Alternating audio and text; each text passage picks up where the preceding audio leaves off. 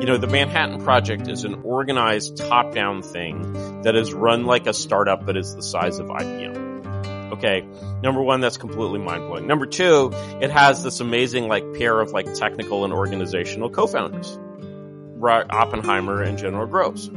You notice that, right? And number three, which is again, just this is such classic Silicon Valley, right? And then the thing that's most amazing about the Manhattan Project that really just was I can't think of a duplicate of this, was that it took people at the top level of talent, Feynman, Niels Bohr, and assigned them jobs.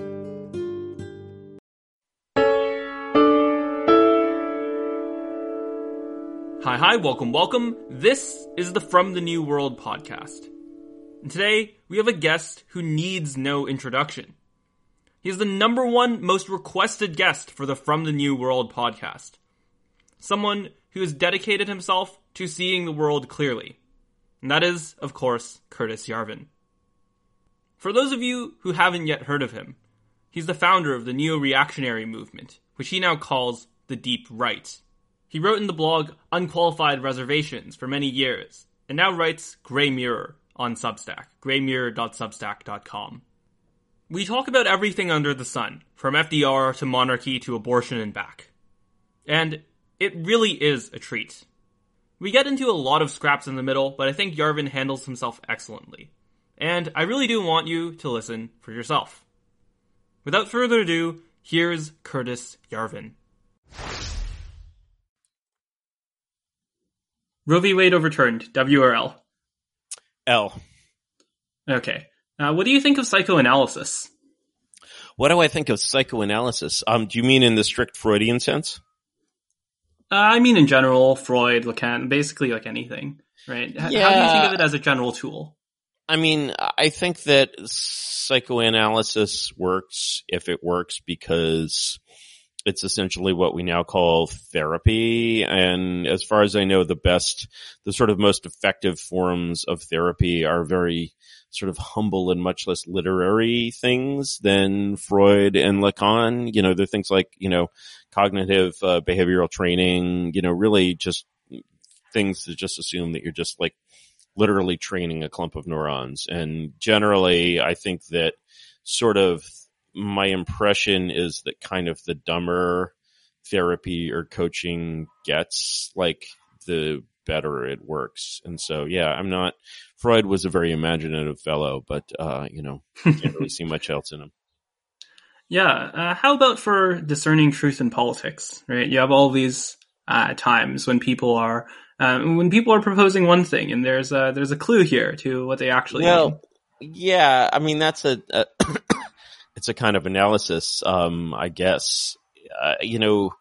My school of politics is really what's sometimes called the Italian elitist school of political science, which is really the best introduction in English to the Italian elitists is James Burnham's The Machiavellians. And so yes, excellent book. Excellent book.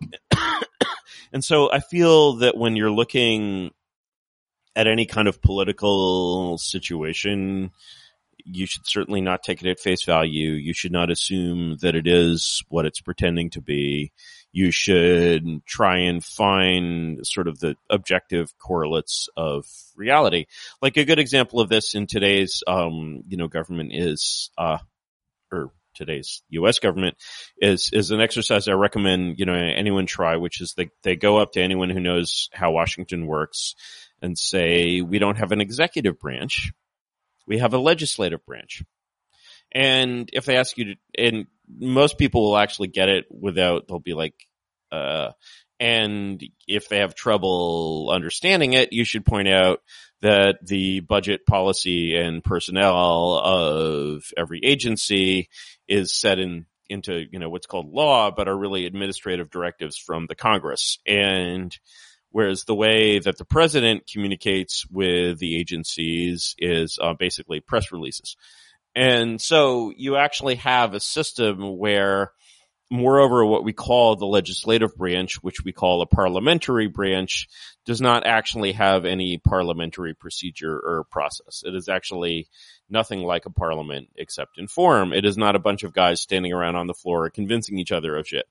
And so, these people are not statesmen in any way, shape, or form. In fact, I think the future is for them to be basically actors like Alexandria Ocasio-Cortez, who is famously, in fact, cast for the role of a congresswoman. And so basically right away, if you start looking at the most important government in the world, you see that the symbolic nature of these things and the real nature of them just starts to become very, very divergent.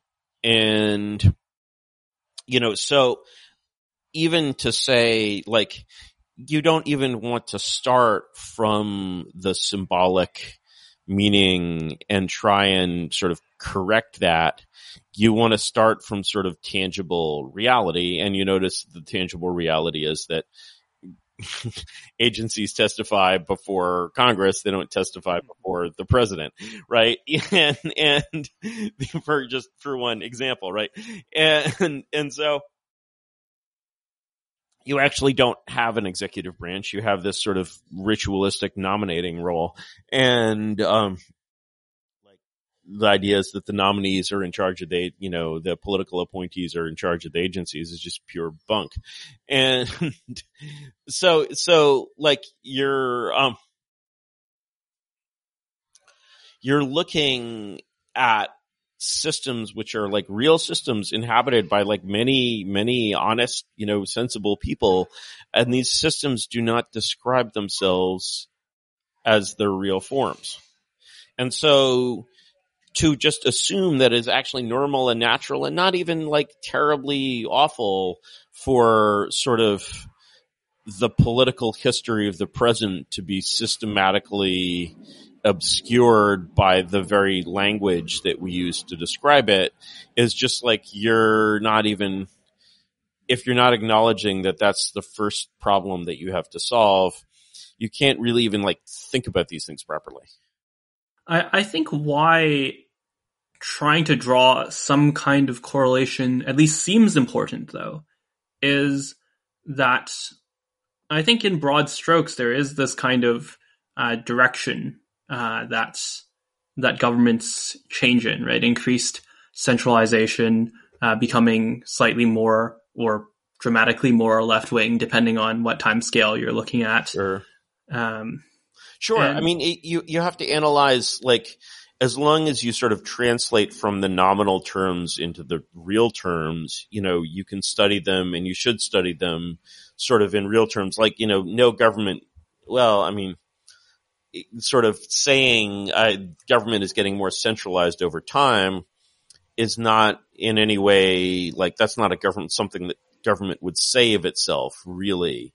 So in order to do that, you're already forcing yourself to basically, as we would say, in college in the 80s, deconstruct. Exactly. You're basically, you can't, I mean, this is just very like, into sort of, I mean, they of course took it in these ridiculous directions, but, basically saying that you can't sort of analyze any situation until you've deconstructed the language that you analyze it in is really important. Otherwise, you're just analyzing it in terms of these illusions. Actually, let me change the question a little bit. What do you think of psychoanalysis as a political tool, as in a tool for power? Can you elaborate a little bit on what you mean by psychoanalysis? Okay, so we have this. Because it sounds like you're almost asking me to invent something here. So why don't you invent it yourself?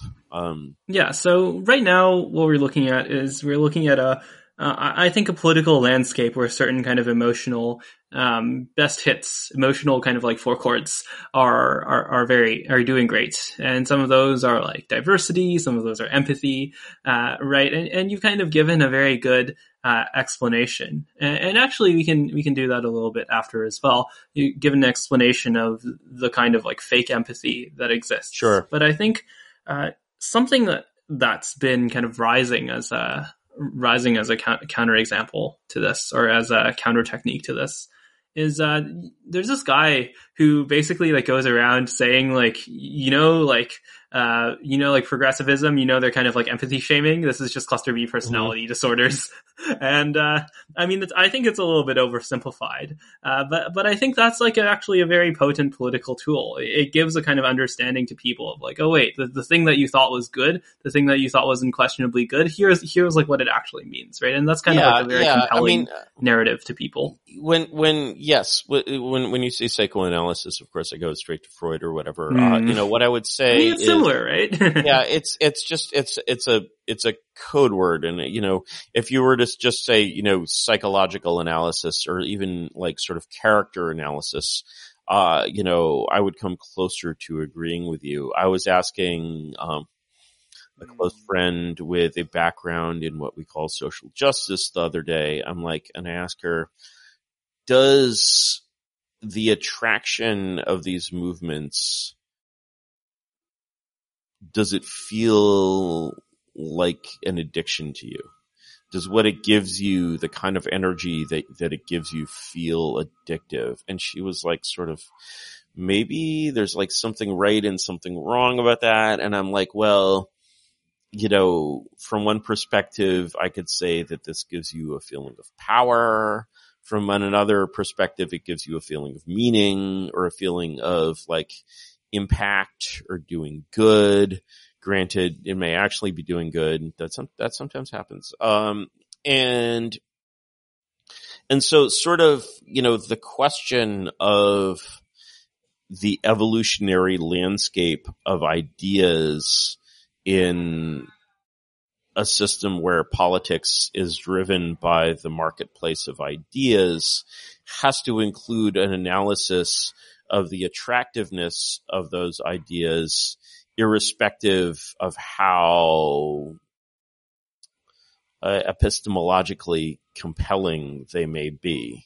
And what we see is the rise of these kinds of packages of, sort of ways of thinking, ideas, and perspectives that I think would strike most people from the past as not very epistemically convincing. And yet they seem very successful. And so we have to explain sort of the psychological causes that cause these things to be compelling. We can look around ourselves. We can say, why do people feel good about supporting the war in Ukraine? Or why are supporting the Ukrainian side, or, whatever it is they think they're doing. Like, what makes people feel like, you'll go around and you'll see often, you'll see like Ukrainian flags. I was in like rural Portugal, a couple of weeks ago. There were Ukrainian flags, and you go around, of course, the Bay Area, you'll see Ukrainian flags. Here in Texas, there are Ukrainian flags. And many of these flags, you'll notice they still have the folds in them. They've sort of recently been unpacked. Like this tremendous sympathy with the Ukrainian people is recently discovered. And so there's something, obviously, there's a kind of strong herd emotion here. This is a very packaged sort of thing.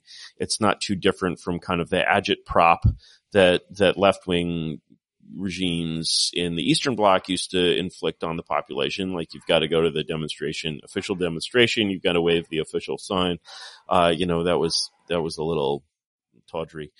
But there's an attraction there. There wouldn't be, this isn't wholly engineered. There's an attraction to this cause, and, it's reminiscent of the attraction to sort of many other causes. There's this sort of generic concept of activism, and we can say, what makes leftism feel good, or leftist ideas feel sort of glowing and warm, and, that makes them so successful when, for example, they may have such a poor track record.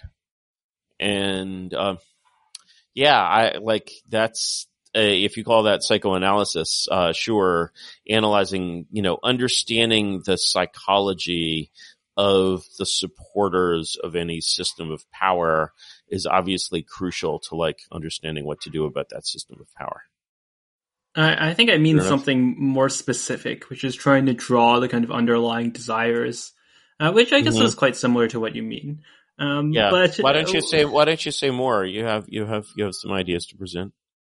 Yeah, I mean, it's quite simple just like compare to the kind of classical Freud example, right? There's this desire that enlighten me, because I don't know much about Freud, like Oedipus syndrome, right? No. I do mean like the kind of most basic. Yeah, like let's assume, speak to me as if, at least on the subject of a Freud, I was a small child or a golden retriever, and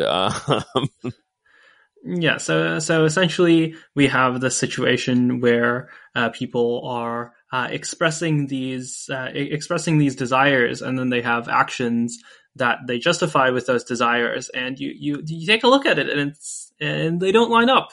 And now I'm not saying necessarily that one explanation or another of Freud's examples that he gave are particularly correct or not, but one notable example is, what drives human sexuality? Well, perhaps it is that when you're growing up, you develop this kind of sexual desire for your mother, and you want to kill your father and have sex with your mother, and that's the kind of like Freudian. This is still an oversimplification, but sure, I would definitely advise Freud to speak for himself on that one. But yeah, but essentially, you have the situation where I think it's true that a lot of these that there is actually quite a lot of correlation between the explicit narratives that people give and the kind of underlying psychological tones, even if those aren't necessarily obvious at first glance. Sure.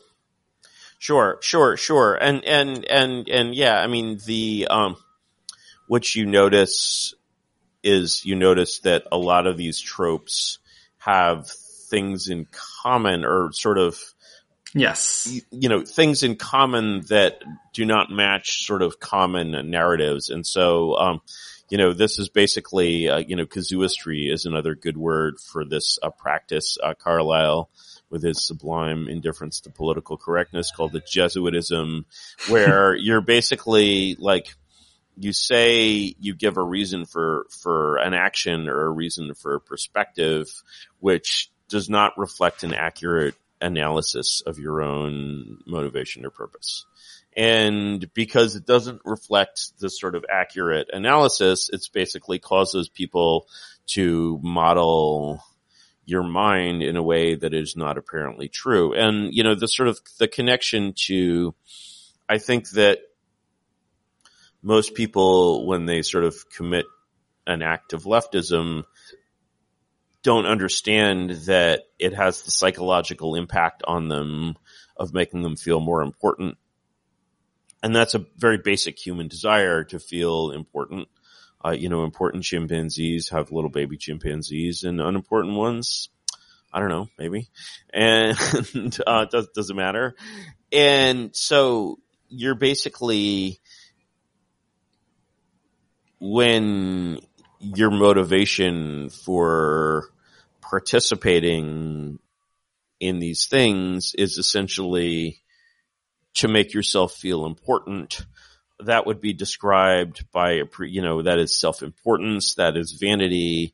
And, sort of nobody ever thinks that they're being vain, or especially that they're being vain in what often ends up being a very callous way, because this is one of the ways you can sort of distinguish between sort of false and true charity or empathy or altruism or whatever you want to call it, is there are always sort of little tells where someone who sort of had a genuine empathic connection would react differently from someone who just wanted to feel important.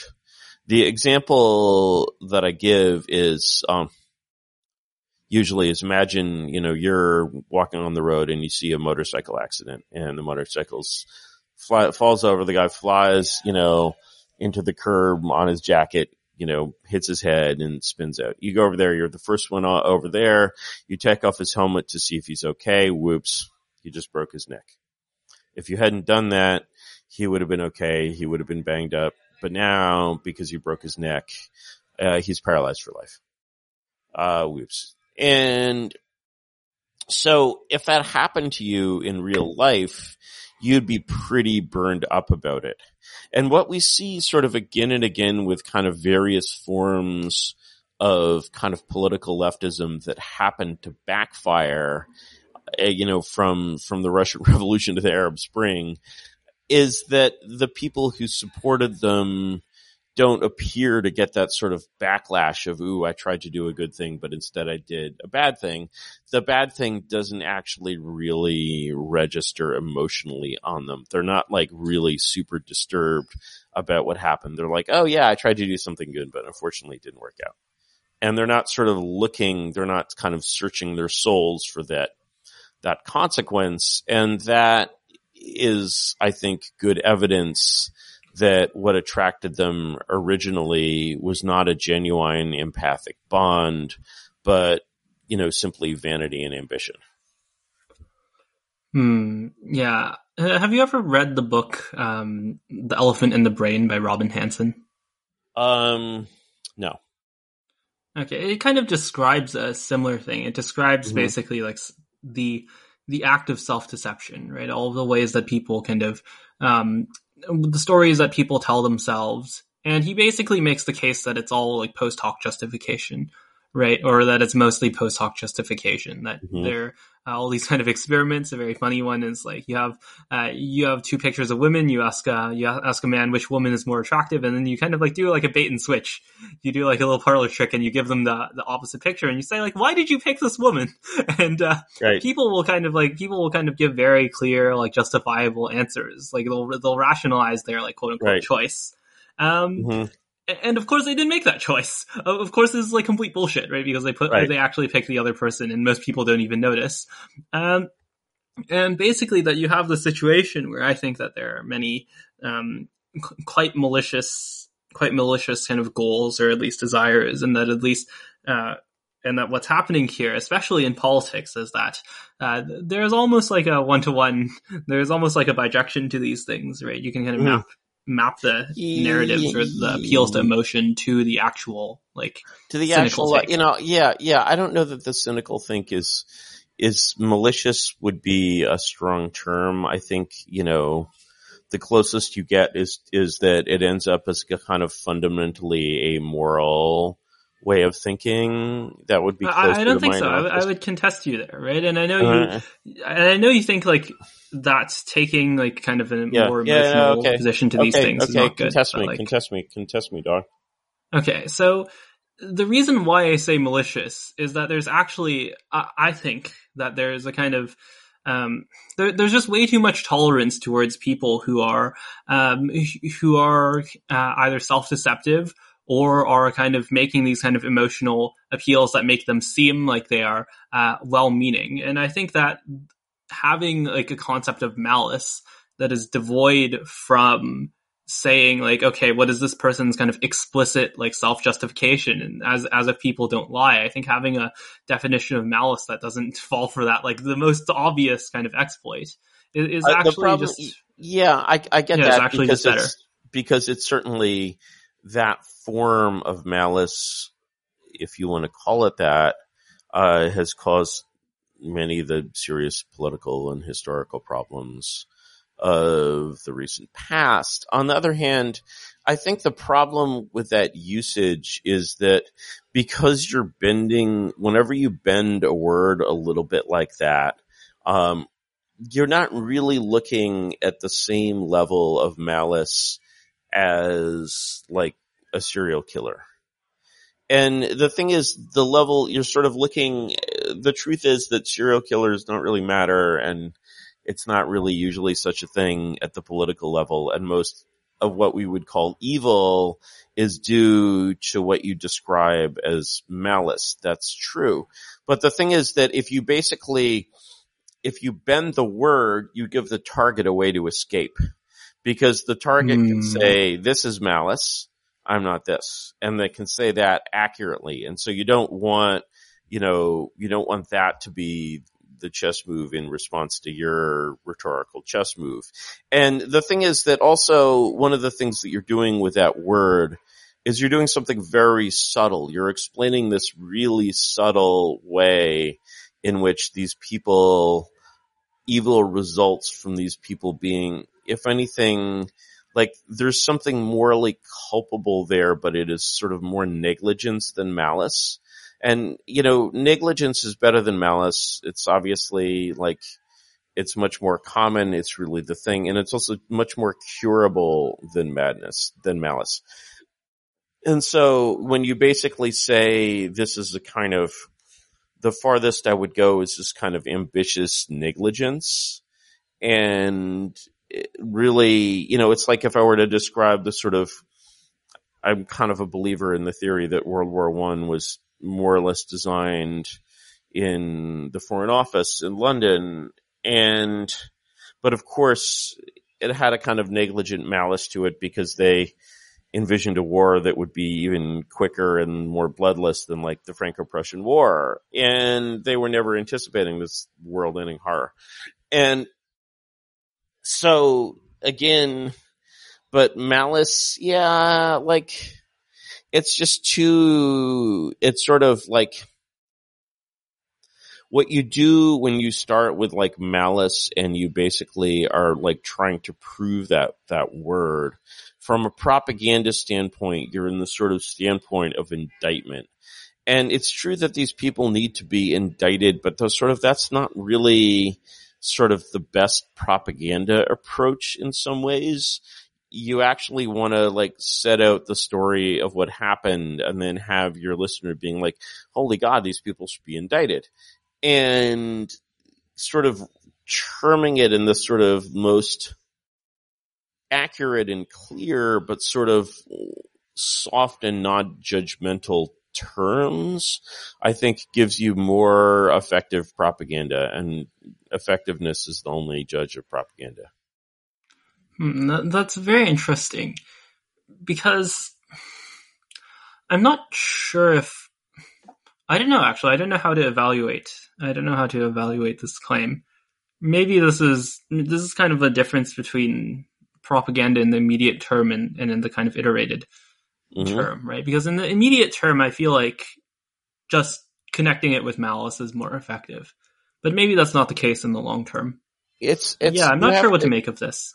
It's too, like, when you're oppositional, it doesn't convey your sense of the right to rule. And if you think about sort of the attitude of the best possible next regime toward the previous regime, it's sort of full of sympathy because it sort of can afford to be historically generous. Like there's sort of as little odium as possible toward anyone in the previous system. It's just like your judgment is that a lot of people were very small cogs in a very big wheel, and the whole thing has failed and has to be gotten rid of. And the gentler you are about it, the more sort of majestic you seem. Right. And Deng is definitely a communist, right? yeah, right. And so if you sort of have this kind of softer, more gracious, more king-like rhetoric, I think you're just going to do better in the long run, because you're basically, it's not about your opponents, it's about you. It's not about sort of shrilly indicting your opponents. The shrillness, any level of shrillness just drives people away. What you want is for them to realize that, even though there are 5 of you and 5 million of them, you're actually the adults in the room. And so that's why this sort of, understated and sympathetic judgment, which is sort of, it's like what you want is to give your enemies as much sympathy as like historians in the 23rd century will feel the need to give them. They're just like, yeah, there were these guys, like, a lot of good guys, but the thing was, so and it'll be a very informal history at that time. And so like, that's why I sort of go for these more gentler, less shrill terminologies. I mean, both in sort of the negative and the positive directions. You may know my objections to terms like, rationalist or modern monetary theory or whatever, which basically presume their own correctness and universality. I mean, some of the most successful political labels of all time, like Whig and Tory, which have been used by the, people that are called these names at many periods, both of these are descended originally for terms for cattle rustlers, just thieves, bandits, highwaymen, just the scum of the scum, right? So, there's always this like strength that comes out of like ironically boasting of one's weakness and harmlessness. It feels better than, having aggressive terminology. And, there's plenty of time to try these bastards after we take over. There's no need to try them before then. Is there a trade-off though between that and the ability to take power? No, because I think that it's true that people LARP the things that work in the sort of modern age. And so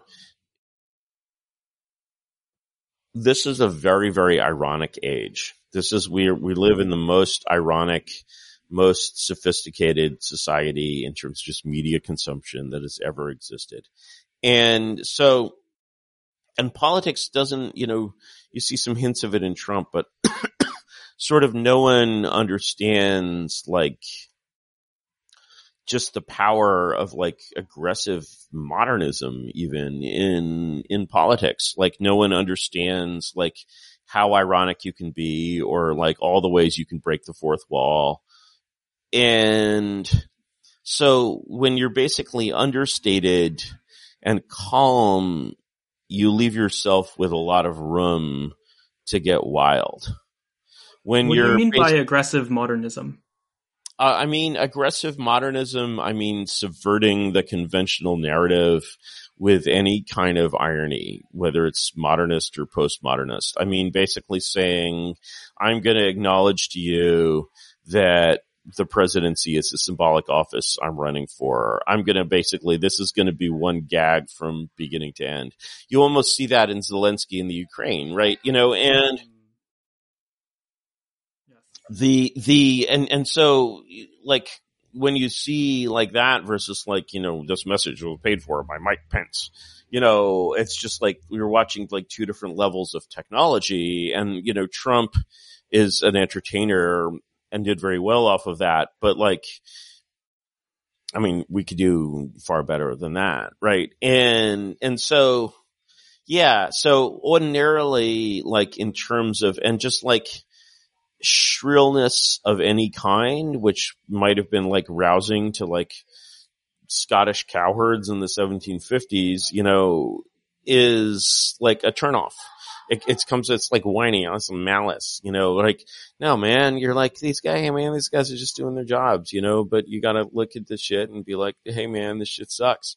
And like have a little more like, you need to be, you need to sort of own your frame a little more. And sort of, if I go back to sort of the historical view, like, no one in 2022 is writing a history of the Wars of the Roses that's like a vicious indictment of the, Lancastrian bastards or, like a staunch upholding of the claims of the House of York. Like there's no like one-sided history of the Wars of the Roses. Like no one would dream of writing such a thing. And so there's sort of no sense of like, this is part of our time and we need to struggle against it and we need to condemn, Richard III for his like bad shit, right? Nobody is sort of writing that way. And so if you have this sort of sense of emotional detachment from the present, if you're, to coin a term, clear-pilled, you basically, it's like you have sort of less of this kind of haze over your thinking. You appear calm when others are not calm, and you just look better. It's just like better tactics, really. And whereas whenever, like, it used to be that the hard sell worked. In like early advertising, they were like, the new, Oldsmobile ball buster, like, this car will bust your balls faster than any other car, I mean, but now it's like you'll watch old things from the period of early advertising that are meant with complete dead seriousness, and you can only interpret them as camp. And,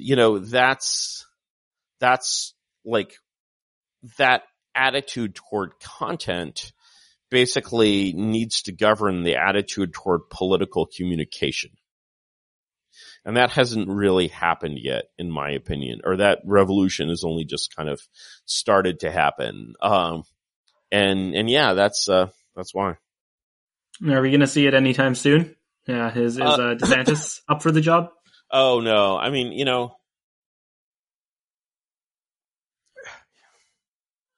like this is exactly like DeSantis doesn't break the fourth wall, even in the way that Trump would. DeSantis is like, I'm going to issue this very serious executive order, right? And it's just like, dude, what does this even do, right? And like he doesn't.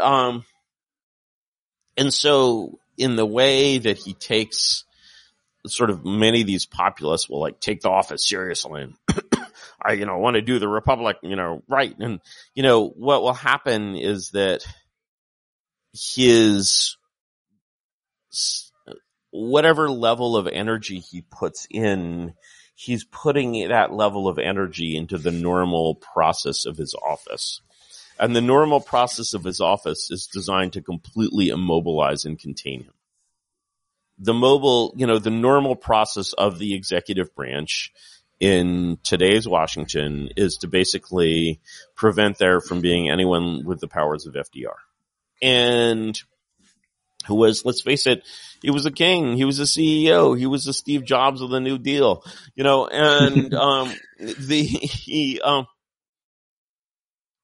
and so like if you're going to burst the cage of those powers in any way and basically get any serious amount of electricity through from the voters to actual power, you're going to have to sort of break a lot of bars. And the best way to do that is not with sort of sincerity, but with like humor, just to sort of laugh at the idea that these bars are real. And as soon as you sort of laughed at enough of them, they'll all start fading away into like, oh yeah, we thought there were bars, but we just imagined that there were bars. And so part of like making those radical actions work is a sense that the whole frame, the whole setting of what they used to think of as politics was this like theatrical production. And we are now like, the camera is now walking out of the theater and into the real world, right? And maybe the theater will even be, deconstructed, and actually physically destroyed.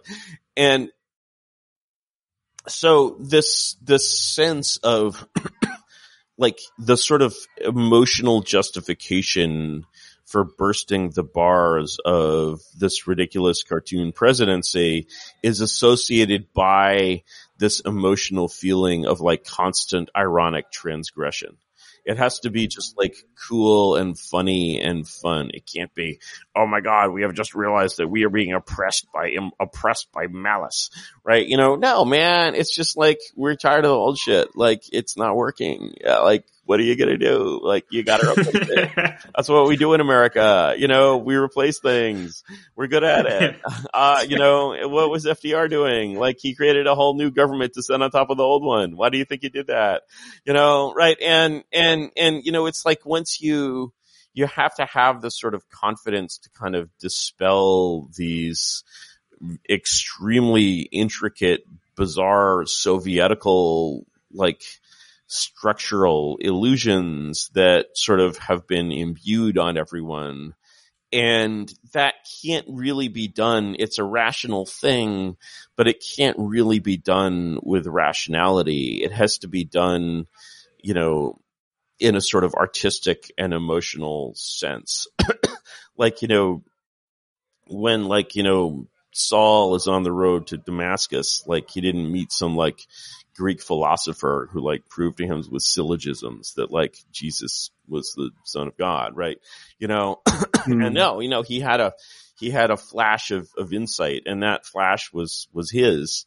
And, that's sort of the way you need to break people out of Plato's cave is this sort of emotional shock that sort of is not really best delivered through, you can use reason. Reason is sort of great, but basically just the feeling of being out of Plato's cave will soon lead you to reason yourself out of it.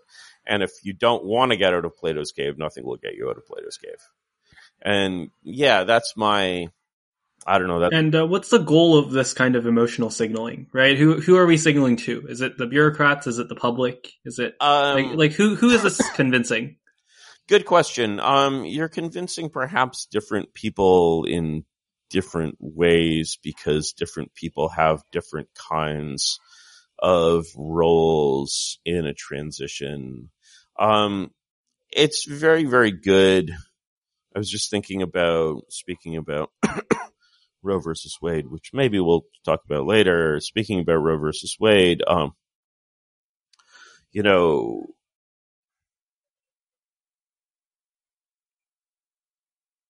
I was just reminded of basically all the reasons that it is an L, and one of the reasons why it is an L is that part of the most effective strategy for any new way of thinking is to subvert the ruling class. The ruling class still is dominated by these memes that feel empowering, but they're also typically the like best, smartest, most selected people in the society. And so, if you basically think of the top two classes in society, in a modern Western society, as elves and hobbits, basically politics is the elves and their allies against the hobbits. We won't speak of the allies of the elves. And so when you have cultural policies that either appeal to the hobbits or even worse, allow the hobbits to impose their hobbit lifestyles on elves, as though the elves were just big, pretty hobbits or something. Like, I don't get it at all, right? Like, this is wrong. And like, like, it's really bad. And like, elves do not have to put up with this, okay? Like, and they shouldn't have to, I'm like, it's wrong. Like, that's very clear. And so, what this causes elves to feel is that they're being oppressed by the hobbits, which is frankly, all told, utterly ridiculous because, in fact, they're not oppressed by the hobbits. In fact, they oppress the hobbits. But, when the hobbits sort of manage to strike back, wow, that feeling of oppression, which is sort of always there in, it's like you can be imaginative and you can be anxious, but when you're anxious and imaginative, well, you get what some people call paranoid ideation. And so as soon as basically, like, you've been afraid that, like, people are stalking your children for weeks, right? And then you see a guy pop up behind the hedge with a black mask on, and you're just like, see? Right, anything that will sort of give substance and form to your otherwise inchoate and rather exampleless paranoid ideation is just like this huge gift. Right. You're basically taking these elves and you're basically reminding them, oh yeah, now that Hobbit laws affect your body, elf, right? You remember the most important rule of politics, which is, Carl Schmitt's distinction between friend and enemy. And now, you were starting to think like thoughts of like allying, like, I don't even know, like working with hobbits in some ways, like, you go in the Hobbit town, you wear your nose, like, okay, but you got to remember who your friends and enemies are. And now I think you remember. In closing, let me just say 3 words: elf together strong. So, basically vote elf no matter who. Vote elf no matter who, right? And so the thing is, you've done this thing where you go and make your enemies like stronger. And moreover, like hobbits, like if there's any hobbits out there, any hobbits listen to your podcast because what? But if there's any hobbits out there, I guess I went on Tucker Carlson's, internet show, which was maybe my address to the hobbits. If there's any hobbits out there, you should know that not all the elves are against you. Okay. So basically they're like dissidents or like, basically dark elves and, intellectual dark elves. Yeah. The intellectual dark elves, and these dark elves, they're on your side. They're actually on your side. We're not one of you. Okay. I don't look like one of you. I don't smell like one of you. And frankly, I'm not even sure if I like you, but I'm on your side. And, this is how as a dark elf I feel. So, all I'm saying is like, I think considering as like we live in, elf occupied America, that maybe we elves could do some good for you. Okay. But basically what happened here is that anything we were trying to do, you just took a giant shit all over. So like, it's fine. You're hobbits. I expect it. I should expect it. It's going to happen. But like, let's, just cause you're hobbits doesn't mean you're stupid. Okay. Like, let's think about what happened here and like, try to see if we can have a way of doing things that like involve actually winning and not like taking a huge L like this. And yeah, so I mean, this always happens. This is otherwise, if people didn't do dumb shit like this, we would have won a long time ago. But it's,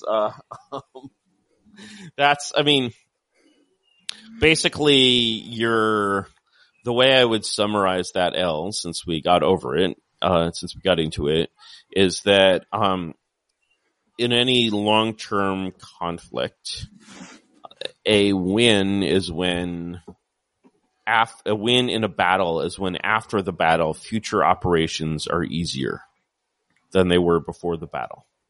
If that is true, then the battle has strengthened your interests, regardless of who holds the battlefield. If that is not true, then the battle has damaged your interests. And so, the question in a conflict is like when you're basically looking at a policy and you're saying, well, this has this good result. And, I find abortion fairly appalling, although I do take kind of a Roman view of the subject. And when I'm like, okay, the dividends of this policy must be so great that you're willing to damage your cause for it. Is that really? No, like, that's the thing is that if you don't have power, until you have absolute power, your political actions should never be directed at direct outcomes. They should always be directed at attaining more power because that's how you win. And you'll notice the strange correlation between that principle and the way, and our discussion of leftist psychology earlier. Strangely, that is not a coincidence at all, in my opinion. And so if you want to sort of emulate that thinking with that effect in a way that doesn't involve a bunch of like self-deception and, malicious negligence, then like, you have to actually explicitly think in terms of, oh, is this action making me more powerful or less powerful? And we can easily see that the action is making us less powerful, making, the faction that actually loves and cares for the hobbits less powerful, because it makes their enemies more powerful and it makes their allies less powerful. And so, like, done, case closed, theorem proved. Yeah, I mean, I'll make a diagonal attack on that, and I want to be clear. I mean, I think that the decision might actually be a win, even strategically, because I really see kind of social progressivism or wokeness, whatever you want to call it, as kind of a kind of acid towards institutions, right? So if you think about the kind of Democratic Party, there are kind of these institutions that were built up by FDR or even before him, and these have kind of continued on forward. Yeah, okay. And, in 2020, right? Can I interrupt you? Let me interrupt you, because I think, one of the sort of errors that leads to errors like the one that I think I see that I'm going to make in 5 seconds. That you're going to make in 5 seconds. You're going to say that this is basically an accelerationist position because, making these institutions more incompetent speeds up their collapse. And I don't think there's any correlation between incompetence and collapse. Have you ever been to Latin America? Yeah, I've been to Brazil like once. Yeah. So there's a lot of public incompetence in Brazil, and has it collapsed? Thank you for joining us. No, but collapse. I think that, like, when you have an organization, say like these kind of like democratic PACs, which are like trying to win political power, right? And I actually do think elections matter more. Maybe that's a mistake in and of itself. Mm-hmm. Sure. But when you have these organizations that actually kind of work, right? They actually do help Democrats get more votes, right? And that they're kind of being made worse at their purpose, which is getting Democrats more votes. Yeah. I think that that's still kind of a win. I think I think your cue ball is probably hitting a few too many cushions there. And so the thing is, you can construct all sorts of indirect wins from anything, and, third order consequences, fourth order consequences, the pool ball goes off the pool table and hits, a spectator in the head, and he turns out to be Hitler, right? And I just, that's fine. Two things. One is, as long as you overthink one thing, you should overthink everything.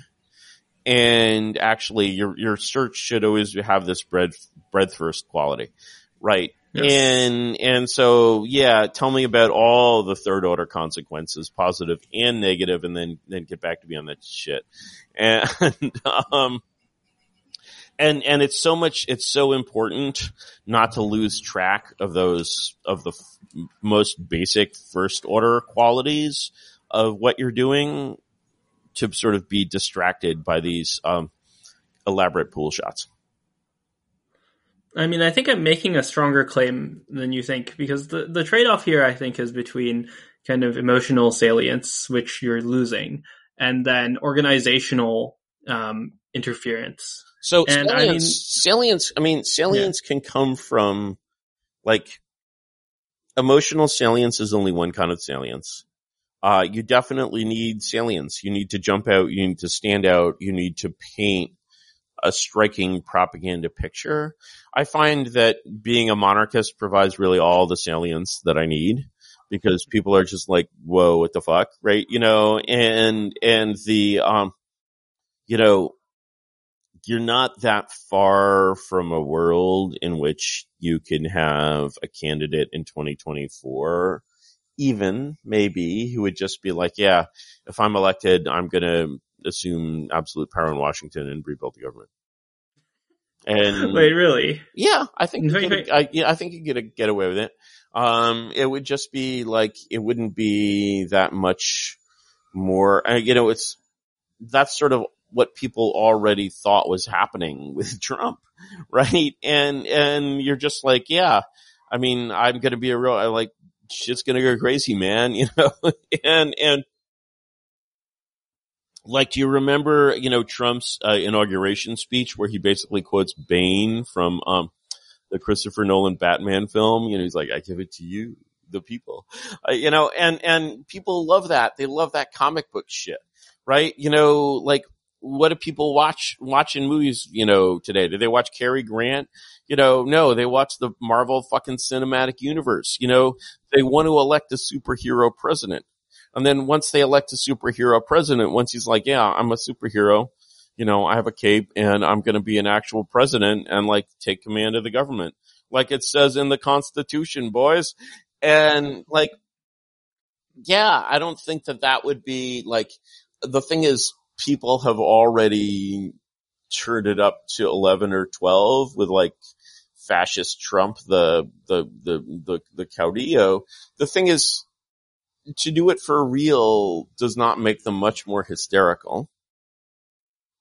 And it's actually much more effective. And yeah, I like basically, and when that is presented as like an act of supreme irony, which is exactly what it is, it has a completely different feel from like support the dear leader, right? It's like Trump's that mood of irony was all over Trump's campaign. It was the best thing about the way he ran is, when you see Trump on camera, he's like always about to break the fourth wall. He's always playing with the fourth wall, right? And he's always conscious that he's being watched as himself on camera by a camera, and yeah, I just like people are ready to go to the polls and be like, fuck it. And that's like, to me, and it's just much more, they're less grounded. They're less virtuous. They're less violent. And they're much, much, much less grounded. And when people are sort of ungrounded and frivolous and ironic and humorous, you can just sort of yank them from the earth and plant them down in some other political landscape. And they'll be like, yeah, man, it's cool. I mean, like, it's,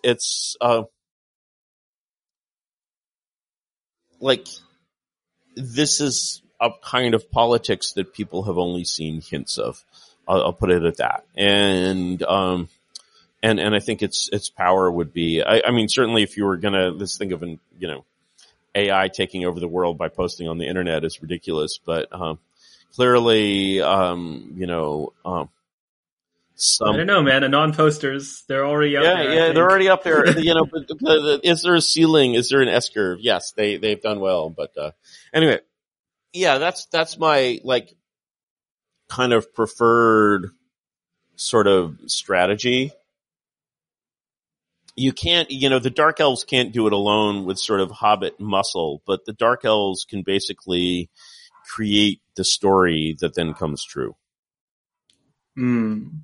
And so I think actually we kind of had a roundabout way of answering the earlier question, which is like, who are we kind of convincing? We're both kind of convincing with the general public to kind of have this shift in regimes or shift in lifestyle. But we're also, yeah, I mean, how effective is this in terms of changing, in terms of changing kind of, the question is whether the question is whether the hobbits are ready to accept leaders infused and informed by these kinds of ideas.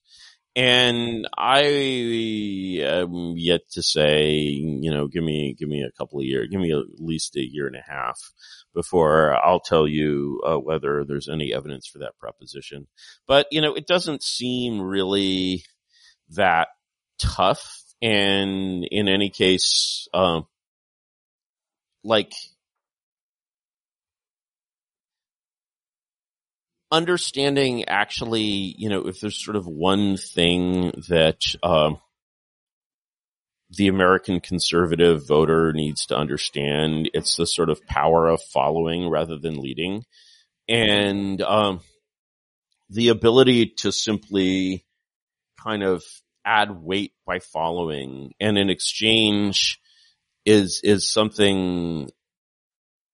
an opportunity that he should see and understand. And, to give an example of that, let's say you're a Trump voter. Here's the way to make yourself the most powerful as a Trump voter. Is it to constantly read and be outraged about the latest, Trump news? No. What you should do is you should download the Trump app. The Trump app, wherever you are in America, whatever your situation is, will basically notify you of any and all elections that you should be voting in. When there's an election, you'll be notified. You'll go to the election station. You'll have a ballot to fill in. The app will show you a ballot. You'll simply enter it on paper the way it's shown and then leave. You will have no idea what you're voting on or why or who you're voting for. So basically what you're doing by doing this is delegating all of your power to Trump. That makes you as powerful as possible, unless there's some other motherfucker that you want to delegate your power to, which I don't think there is. So you're actually, if you're voting sort of by electrical command there, you're actually making your vote much more powerful individually. Because of course then once you have 50-60% of the voters voting like that, what that effectively means is Trump appoints all these public figures. Because he's like, oh, I'm going to cast someone to win this election. And then, of course, yes. once this person wins this election, who will they owe their election to? Donald Trump. What will happen if they do not follow the instructions of Donald Trump? They will not be in the app next time there's an election. It's very simple. And in fact, you could go one step further. And once you have this sort of superpowered block voting in place, you could say, well, why should I even have to go to the local school and do data entry? Can't my preferences just be automatically uploaded? Yes, I've delegated all of my political power to Donald Trump. So future exercises of my political power will go directly from his server to the government. It won't even need to touch me. I don't need, if I want to change, my position, let's say, I decided had a spiritual experience and decided, no, actually, I want all of my power to go to Marianne Williamson. Okay, then you have to click a couple of buttons and sign something. Other than that, you're done with politics. It's so great. It takes, not only do you not feel the moral obligation to exercise power properly, you're actually, by not exercising power, you're exercising actually much more power. Because in aggregate, one of these block votes is much more than some asshole who's like, oh yeah, wow, I see, there's Tom Hutchison is running for the school board. I don't know who he is, but he has a kind of nice name, and I saw a sign with his name on the lawn, so I guess I'll vote for him, right? And so you're actually sort of rationalizing and kind of centralizing the system in this way. If you did, for example, I have no idea why Trump doesn't do this, but you could basically nationalize the midterm elections by saying, I'm going to cast someone for all 435 House of Representatives seats, just the way AOC is cast. Then I'm going to get all of my Trumpies to, and these people are going to win in the primaries because I can get out the vote because I have notification privileges on your phone, because that's what it means to be a Trump supporter, is that you let Trump send you notifications. And these are just notifications to vote. And, on the day of the vote, everyone with a Trump app will get a notification. We'll track actually with the location whether they actually do vote. That will enable Trump to actually predict his vote. Of course, this will swamp everyone in every primary. Then when you have this, any proportion of this block vote actually elected to the House, they become enormously valuable in elections because they vote as a block. Not only do they vote as a block, they have a single staff. They don't even pretend to be separate organizations. The people on the ticket do not even pretend to be politicians. Maybe they do funny things in public. But all the fundraising would be centralized in this block. So there's just no tension between any of these people. And as a result, if you get a majority in the House, congratulations, you've turned the U.S. into a parliamentary dictatorship. And so, those are my basically dark elf instructions for what the hobbits should follow if they want to win. You'll notice both the similarities between that and you'll notice that that's very different than the way sort of right-wing politics is conducted today in the U.S., which is some guy with hairspray helmet hair, who's a real estate agent who plays really good golf is hey, I know everybody. I should be the representative. And, the story. So yeah, basically this is just sort of an aggressive modernization of American politics that could happen that I don't know about the election law, but I think it could be done by anyone with a few $1 billion to spare. Yeah, I think aside from the kind of like uploading stuff to the server stuff, if you just get a notification and you go in to vote, I think other than that, it's completely legal. You just automate it. You just automate it. And no. I mean, it's like, this is what pisses me off, that I don't know anyone with like billions of dollars who could do this, right? And, such is life. I mean, I would say that the most similar thing is kind of Jim Clyburn in South Carolina, right? He gave the endorsement. And Joe Biden won South Carolina. Exactly. Yet another instance of black people are smarter than white people, right? And so, I mean, it's just much more effective. It's just much more effective. Like, do you want to suck or do you not want to suck? A very simple question, and like, anyway, I digress. I shouldn't insult white people, but, I think it's great for wielding some form of power. But exactly. I don't think it's like been great for them, right? That's the problem. You have to actually delegate it to someone competent. You have to get more power too, right? I mean, ultimately, Jim Clyburn is still basically, serving, whatever, how should I say this? Whatever distant relative of mine, is like chief of staff in the West Wing. Ultimately, Jim Clyburn is working for him, right? So, you don't really have this, this sense of autonomy, ultimately, it all comes up to, some guy who is not a client. But I mean, that principle of doing politics that way is basically, I'm just like, man, you can't hack democracy if you still believe in democracy. But once you stop believing in democracy, you can hack it, and that actually makes it much more powerful. And so, there's a way in which this sort of is unlikely to occur spontaneously to the very linear-minded American hobbit. However, that linear-minded American hobbit is like exposed to enough like elf media and has been frankly elfified, to like terrifying proportions and like in a totally unjustified way. And that basically leads them to be able to appreciate this kind of like elf, like camp and irony and other like, fundamentally gay forms of humor, right? And so like, that, sort of unintentionally or, kind of accidentally, I would say, makes this like alliance between, the hobbits and the intelligent dark elves, possible. And I think it's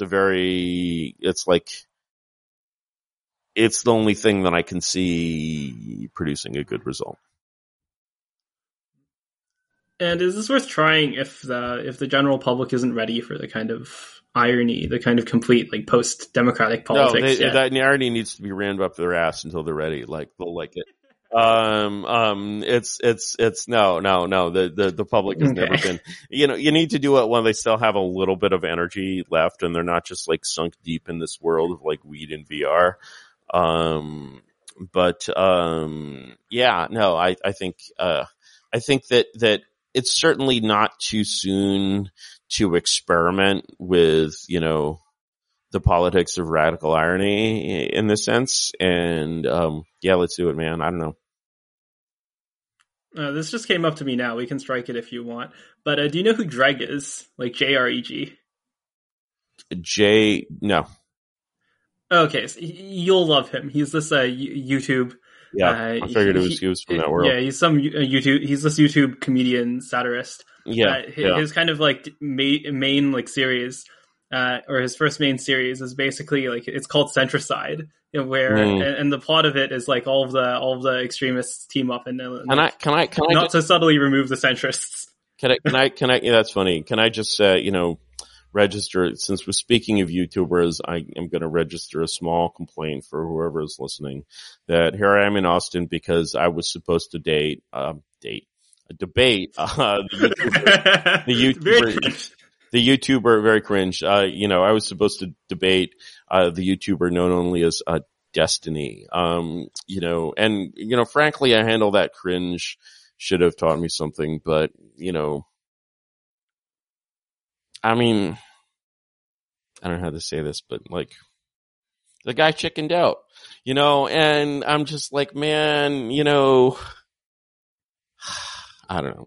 That just saddens me. It saddens me that like people would have that kind of response. But, yeah, so Greg,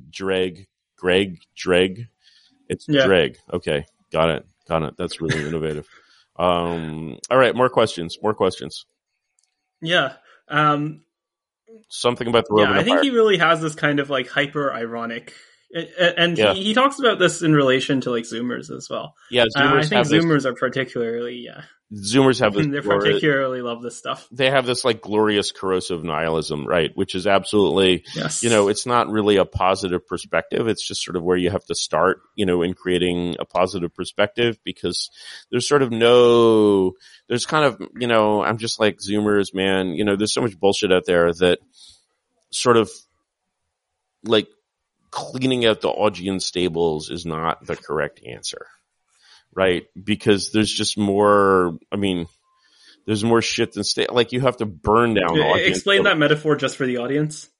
This is, people are used to learning this shit. I understand. It's one of the labors of Hercules. He had to clean out the stables of the great King Augeas, who I guess was big into cattle, probably one of these R1B people.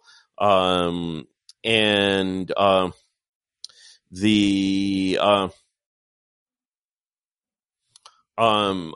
had these stables, right, that were full of, a very large amount of horses. And and he's like, okay, one of the labors, I guess, I forget what the reason he had to do was 12 labors.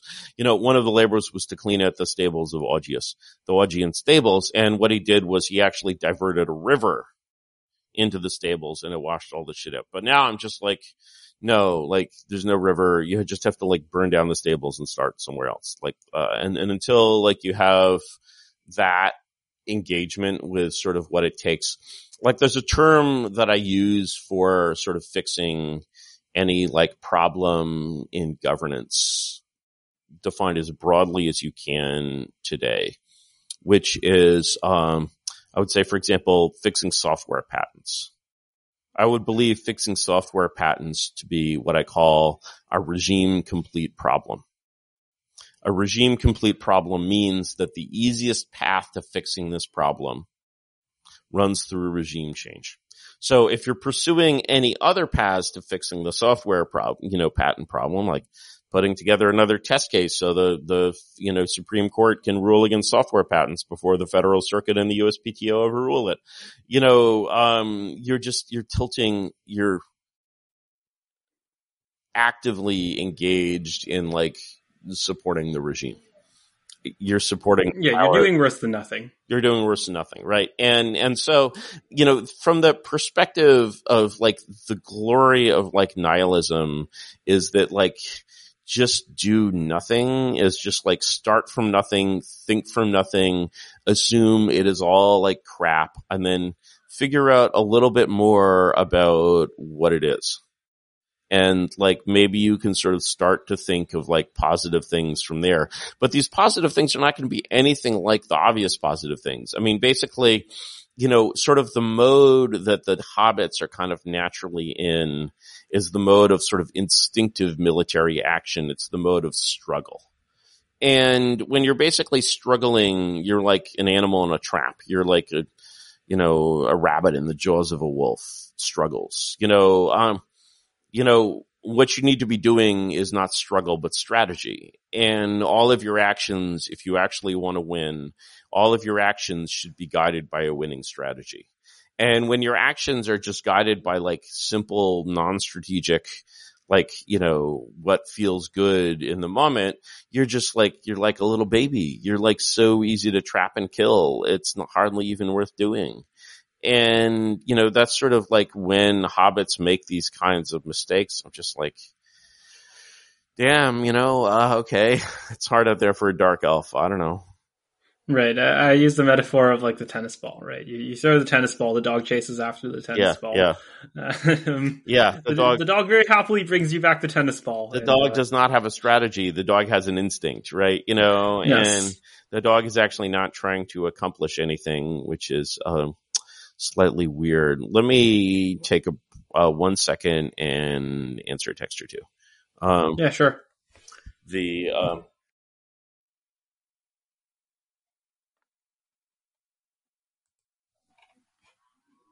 Yeah, and I'm just gonna register kind of like the most autistic objection possible, I think, which is if it's not actually equivalent and it's just harder, I would suggest going with regime hard instead of regime complete. Why regime hard rather than regime complete? I mean, it's supposed to be like NP complete, right? Right. Yeah. NP Yeah. complete Yeah. stuff is something that's interchangeable. Oh So yeah, like, even if you overthrow the No, that is regime, you too don't autistic. necessarily That is too get the. autistic. That is too autistic. Like the complete is just it's the brand. It's the brand. It's like people will talk. Like if I have a quantum algorithm, it can factor large primes, right? They're not actually saying they can factor large primes. You know what they mean when they say I can factor large primes. But of course, like the Yeah, you have the search thing.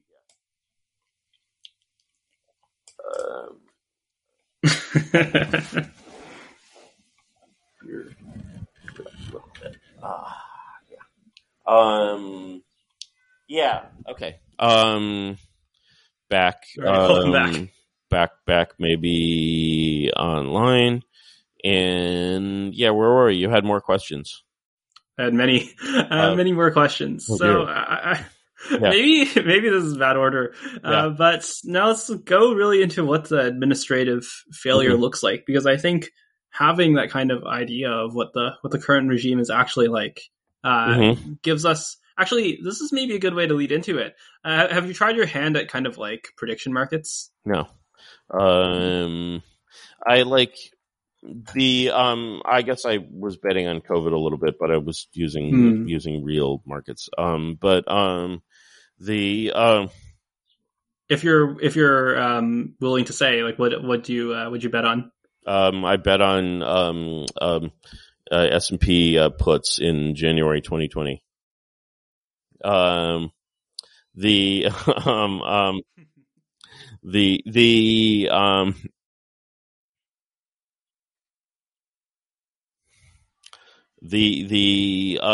yeah, where was I? Sorry, I'm texting with my fiance.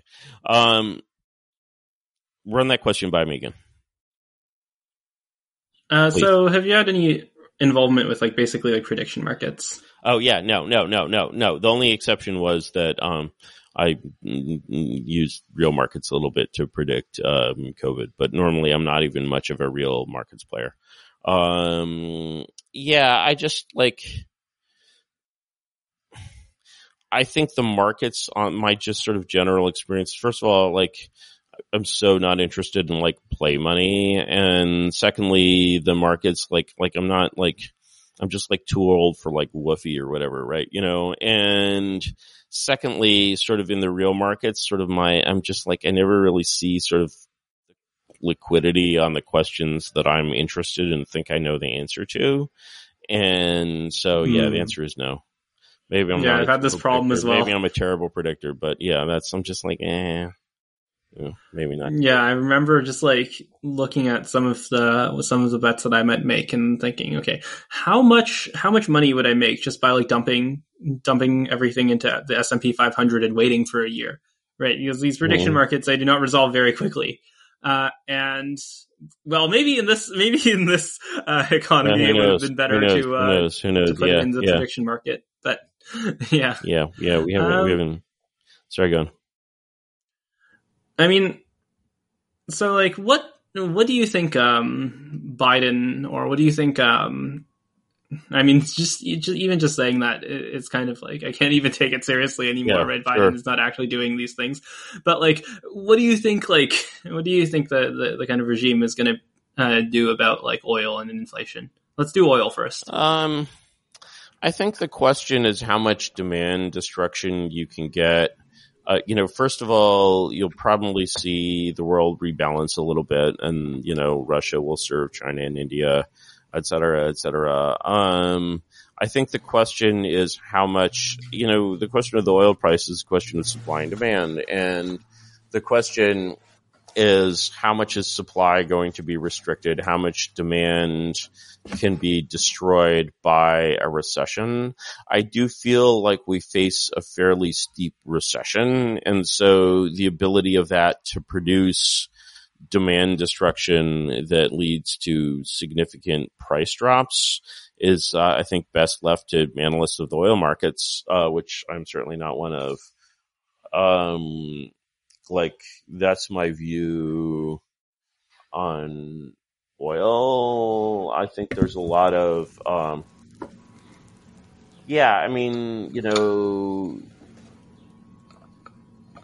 lot of the money created in the boom, in the COVID asset price boom, has trickled down to consumers and is hitting inflation numbers. And, how much can that be reversed if asset prices get sent downwards again? Again, sort of answer unclear, ask again later. I'm not quite sure that basically, especially with some of these exogenous shocks, that you can produce enough demand destruction for your recession not to be a stagflationary recession. And I don't really know how the Fed handles a stagflationary recession, but I'm sure it's not pretty.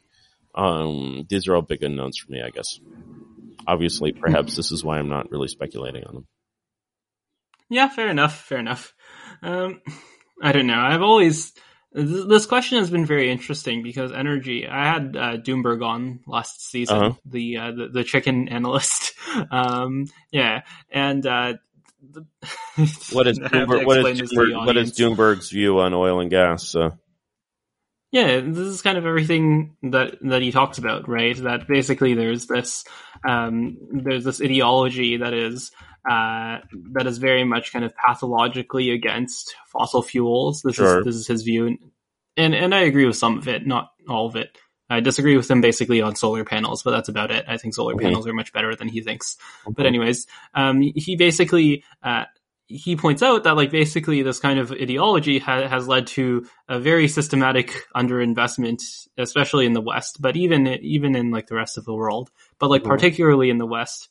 I'm living in Canada. There's definitely been a complete bungling here. Oil is at all-time highs, and there seems to be no kind of reaction. And in fact, our economy is doing worse than ever. But now you have this kind of situation where the chickens are coming home to roost.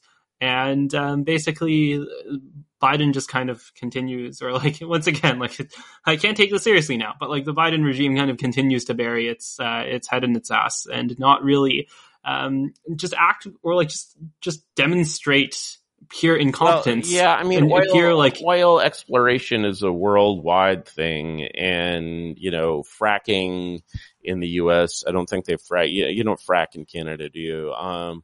Fracking. No, we have the oil sands. Yeah, you have the oil sands, right? And yeah, again, I just don't have enough expertise to think hard about the balance between oil production, oil exploration, exhaustion of oil resources, plus, demand destruction from this hellish recession that we seem about to endure. And, I feel like a lot of the recession is, you're in the sort of state of a proto recession where you sort of only seen the first order effects, but the follow on effects of where you're okay, the things that are caused by the first order effects tend to be more dire and drastic. The stock market goes down, but then because the stock market went down a quarter later, you see that everybody stopped spending money. And, then this cyclical factor builds up. I think we'll see that. I don't know if we'll see that. We'll see. But yeah, I don't know that sort of buying an index fund would be my investment recommendation for the moment. Yeah, I definitely think the recession's going to be long and hard. Yeah, I think, because, if you're looking for a good investment to hold right now, I want to recommend, one in particular. It's called, cash. Also known as the US dollar. There's a crypto version of it. It's called, not that one. USDC. Yeah, the Coinbase one is fine. Just, right. Not like fucking Tether or something, right? But overall as an investment recommendation, I would advise you, whatever your means out there, dear listeners, is like, have some respect for the almighty dollar and just consider an investment in cash. And, yes, there is inflation, but, inflation is even worse if you get negative returns, my friends. So, the dollar is up like 80% on Bitcoin. Yeah, exactly. Cash, it never goes down and never gets old. It may not be the century for cash, but I think it might well be the year for cash. Or if you're feeling really daring, there's actually, it's not exactly a cryptocurrency. It's a kind of, currency. It's called, rubles. That's it. So where can we get those? I think it's actually rather difficult, and this is why I would advise you to stick with cash. And I'm certainly not advocating that anyone, obviously no one in your audience would violate any kind of sanctions. So it may be hard to get the rules. So, the dollar, there are at least 3 Russians in the audience. At least 3. The dollar is very aesthetic, they haven't gone for like the multiple colors thing, and it's like, yeah, you're like, can I hold paper? Yeah, you can hold paper, right? Think about the Russians, think about how happy they would have been if they'd held paper. You can hold paper, you can get a safe deposit, it works. So yeah, that's a little paranoid in terms of how you hold the cash, but just keep it at a bank. Just like cash in the bank might earn 0.25% interest these days. Really, really, really good way to save money, kids. So just remember you heard that, daring investment call. And for the lawyers, this is not investment advice. No, it is investment advice. Oh, fuck off. Okay. I am not giving investment advice. From the New World podcast is not they're gonna sue you because they held cash. Fuck. The rubles, that's not investment advice. That's a joke. I was joking with the rules. Do not buy rubles. They are the currency of Satan. But, even if they, frankly, but cash, 100% sound recommendation. And I practice it myself. I have some cash, wow, shocking. Yeah. Yeah, not all in Luna. I put my money where my mouth is, and no, I didn't. I'm not like Mike Novogratz who got a Luna tattoo. That's I feel for the guy, Mike. What do you think of that kind of? What? I don't know. What do you think of actually like the character of people who are in the kind of crypto bubble? People don't have a character. A person has a character. The character of everyone is different. I guess I would say that, I believe that I have a rational explanation of why crypto has value. And the farther people get from that rational explanation, the more I'm like, maybe I'm not saying anyone deserves what comes to them, but, some people do. I don't know, and definitely anyone could have looked at or could have and can look at DeFi and see that the system is not actually lending money to people who participate in productive enterprises, with the slight exception of mining. Maybe some mining is financed out of DeFi, but why would it be? You can finance it cheaper from, the paper belt. And So if you're looking at a system that is paying returns, and not just returns, but big returns, without actually lending money to people that are putting in those returns, then, like it or not, you have some variation on a machine that only works while it keeps going upward. And as soon as it stops going upward, it starts to break. And so you can definitely... Yeah, I think you're being a lot more subtle than I would be. I'm just gonna say, like, Madoff did not promise 20% returns. This is true. Well, I mean, what you're seeing is sort of more functionally complicated in some ways than a Ponzi, but it is still getting all of its output energy from its inputs. And it's a variant, right? And so, to watch these, things like disintegrate is like this really necessary, it's like when you look at the theory of why and how Bitcoin can monetize, it's a theory of people who have hard hands because their actual savings is flowing into Bitcoin and or other leading currency, candidate money, which they expect to win. And if instead the demand for this candidate money is being set not by incoming savings, but by leveraged bets of various kinds, which are effectively extremely, weak hands, I guess paper hands, as they say on the chans, then you have this, the price becomes this very unstable structure because it's basically a sort of base of rock with a house of cards built on it. And in that case, it's very, very good for the house of cards to evaporate because otherwise you're trying to put rock on top of, otherwise you have this like gotcha in the cement of your sort of demand base for Bitcoin. And so regularly what we see in these waves in the history of Bitcoin's exponential rise, which does not have to continue forever because is that these people who are speculating on Bitcoin but not actually saving in Bitcoin get shaken out and penetrated. And so, has that process completed? I hope so. I don't really know. Is Bitcoin or Ethereum more likely to become, the standard store of value in the future or neither? I don't really know. I know that you can't have a stable standard where the answer is both.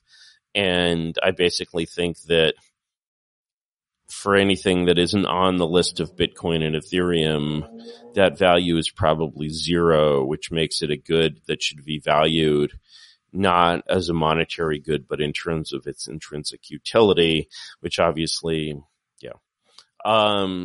And so, yeah, that's like, it's never pleasant, a lot of people jumping out of the Dubai Tower, but, nature. Yeah, it's not a good, we don't want to be like super negative on this either.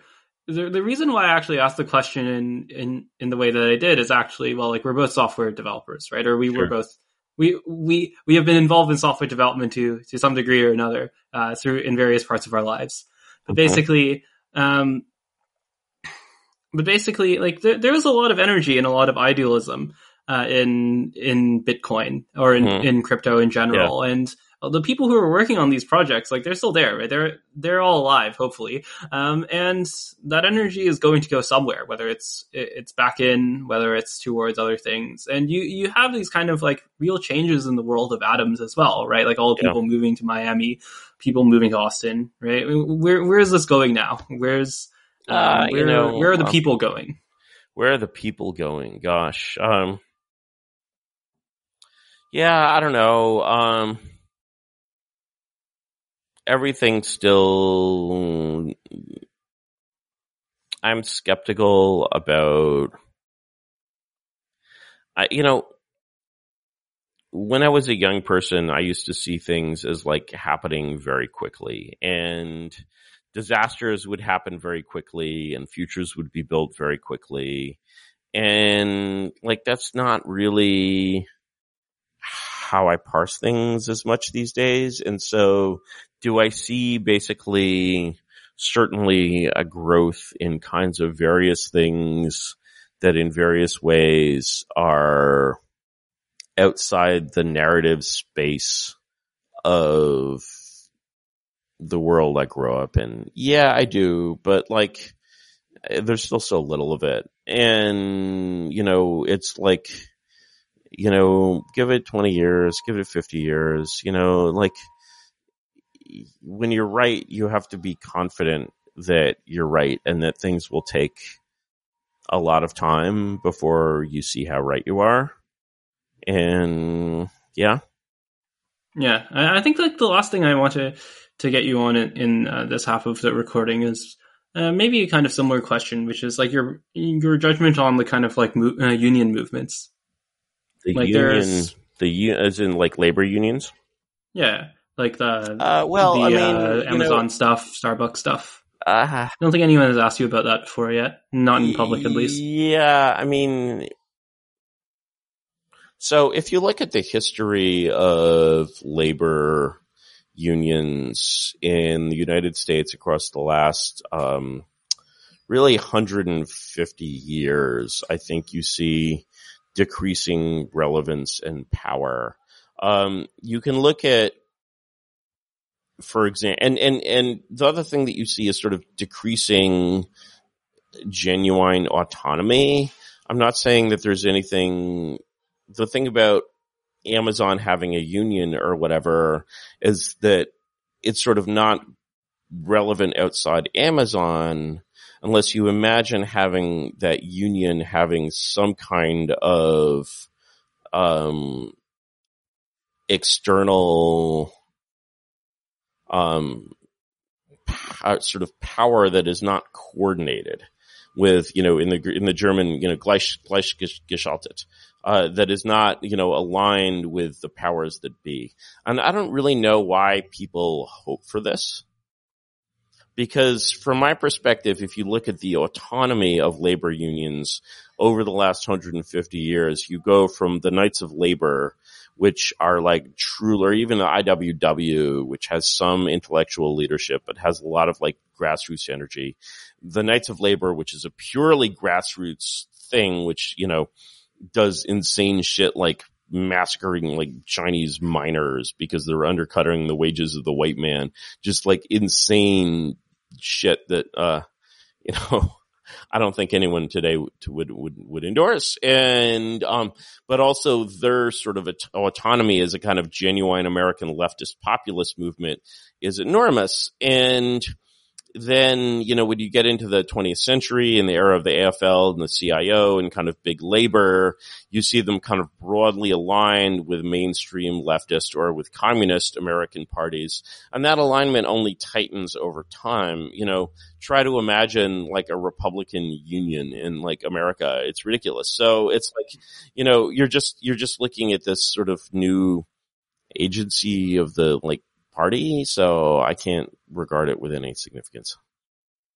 Yeah, and do you think the kind of like Sorob stuff, like the outreach to like quote unquote working class people, is that going anywhere? Is that any kind of... I don't know what the Storop is. That a 4chan thing? Sorab Amari. Oh, Storop. I was thinking it was called Storop on some kind of 4chan thing to like organize the cashiers at your local grocery store, which would be cool. Maybe, hey, 4chan, if you're listening, let's consider it Storop. But you don't mean Storop, you mean Storop. I mean, the thing is that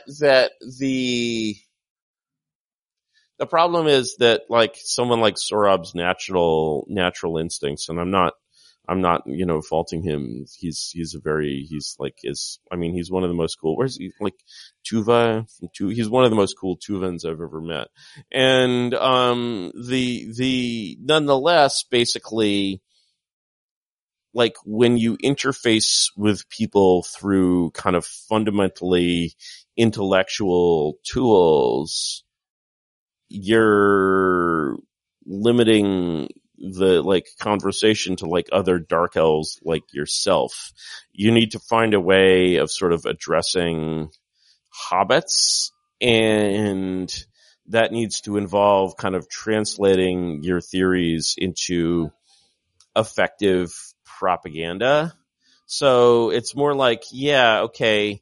And one of the sort of characteristics of ineffective propaganda is it's sort of giving people what they want, sort of in this abstract economical sense, what they should want, rather than, exciting them with what they care about or sort of making them feel. It's like basically, as a wonk, you naturally think of politics as like a collective action problem. It is a collective action problem, but, that's also not quite how, and that's the reality that the hobbits have to accept, but sort of packaging it that way may not be the way to package it. And so I'm just like,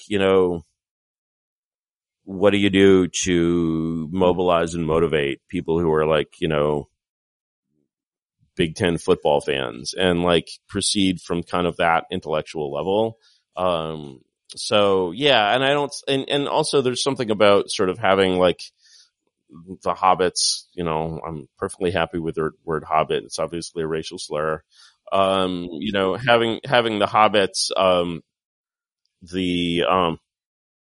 and I guess we can call the third class, dwarves, but we only talk about the dwarves. That's much better than an alternative. And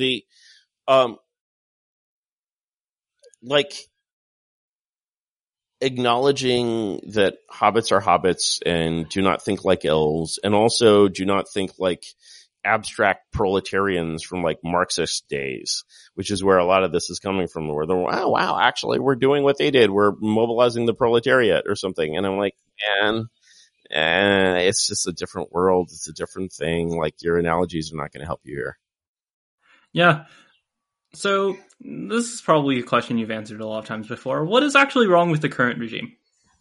What is wrong with the current regime? What is wrong with the current regime is that its processes are extremely inefficient and ineffective.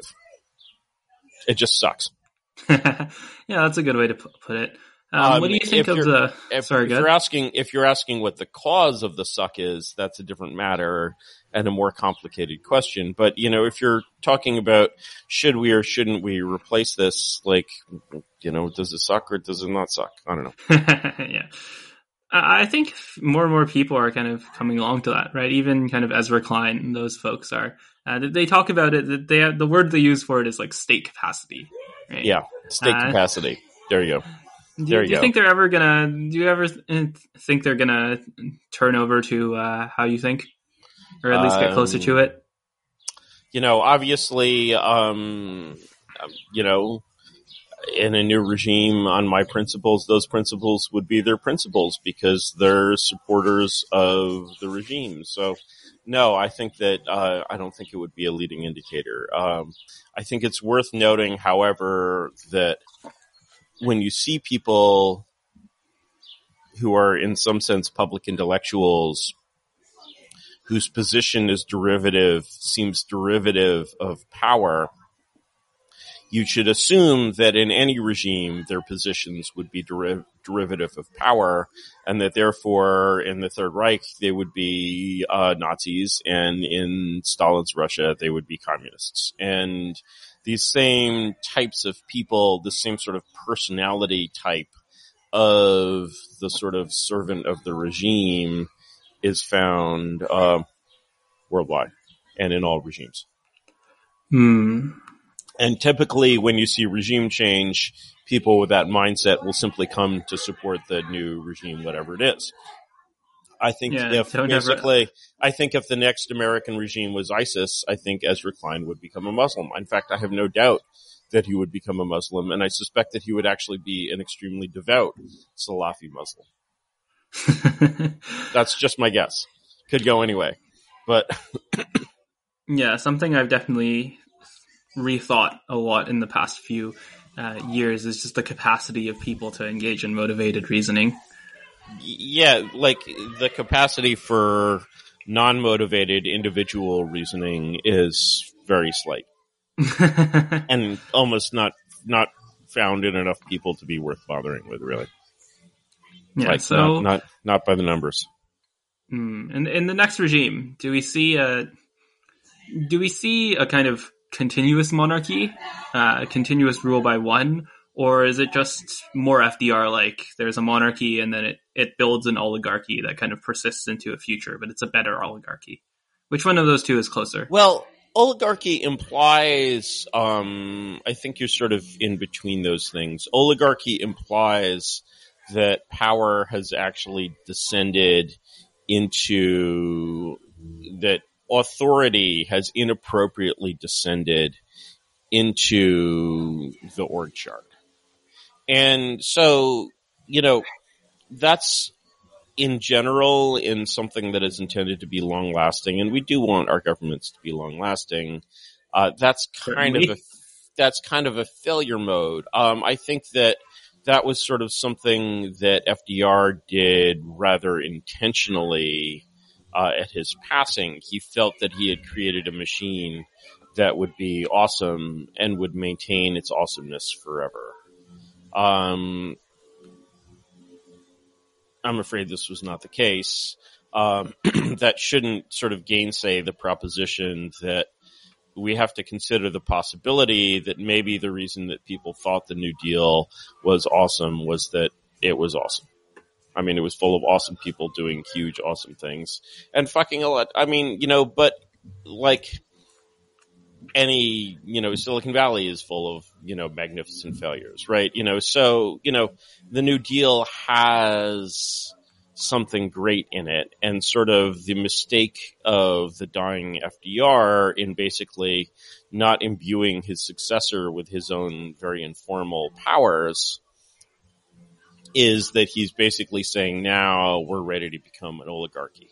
And as long as power sliding down into the organization is sort of always a disease. There's nothing good about it. And it's always basically the result of organizational slackness and a management that has basically checked out and started doing the 3-martini lunch. Or, as in the case of FDR, died. Right? So, Yeah. So the thing is that you shouldn't really, at least in the ideal, and this problem is always real, or this tendency is always real, like, you shouldn't see the staff pool of a monarchy as an oligarchy. That is a failure mode. Now, sometimes that failure mode can be kind of okay, and like things can fail, and sort of power can ebb away from the center in practice and be very hard to get back, but that's still a failure mode. You can actually run, I mean, one of the sort of fundamental principles of Washington that you'll hear everyone say is personnel is policy. Who you hire is what determines the policy. That is the mode of operation of an oligarchy.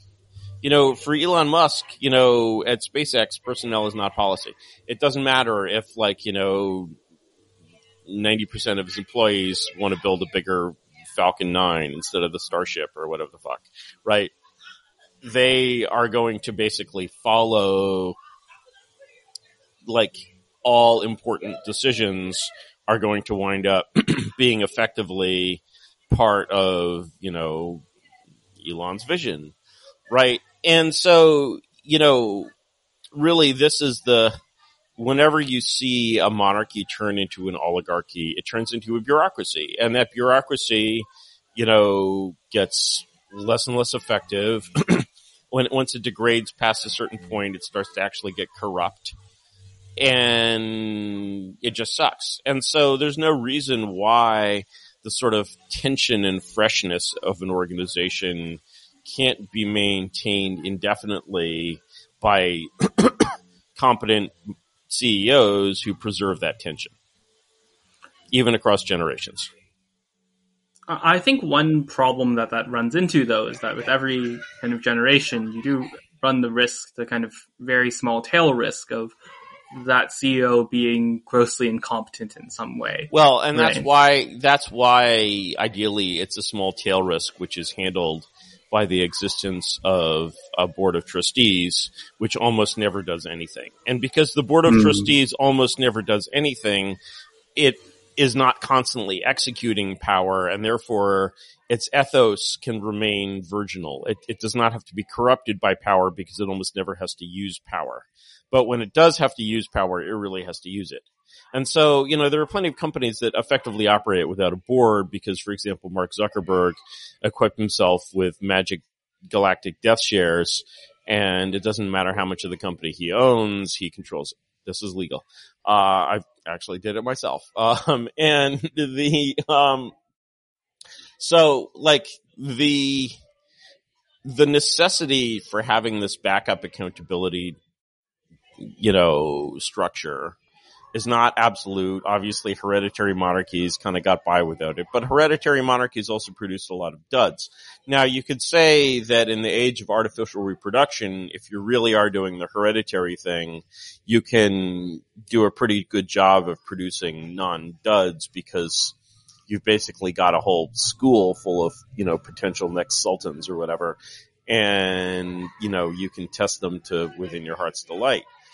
Still, maybe that's a thing, and maybe the backup selection committee is also a thing. But you really do want that extra. I mean, history is done without it, but history has had problems, and you really do want that extra accountability layer on your monarchy. But as you say, it's a relatively rare condition, and life is full of risk and danger. I don't know.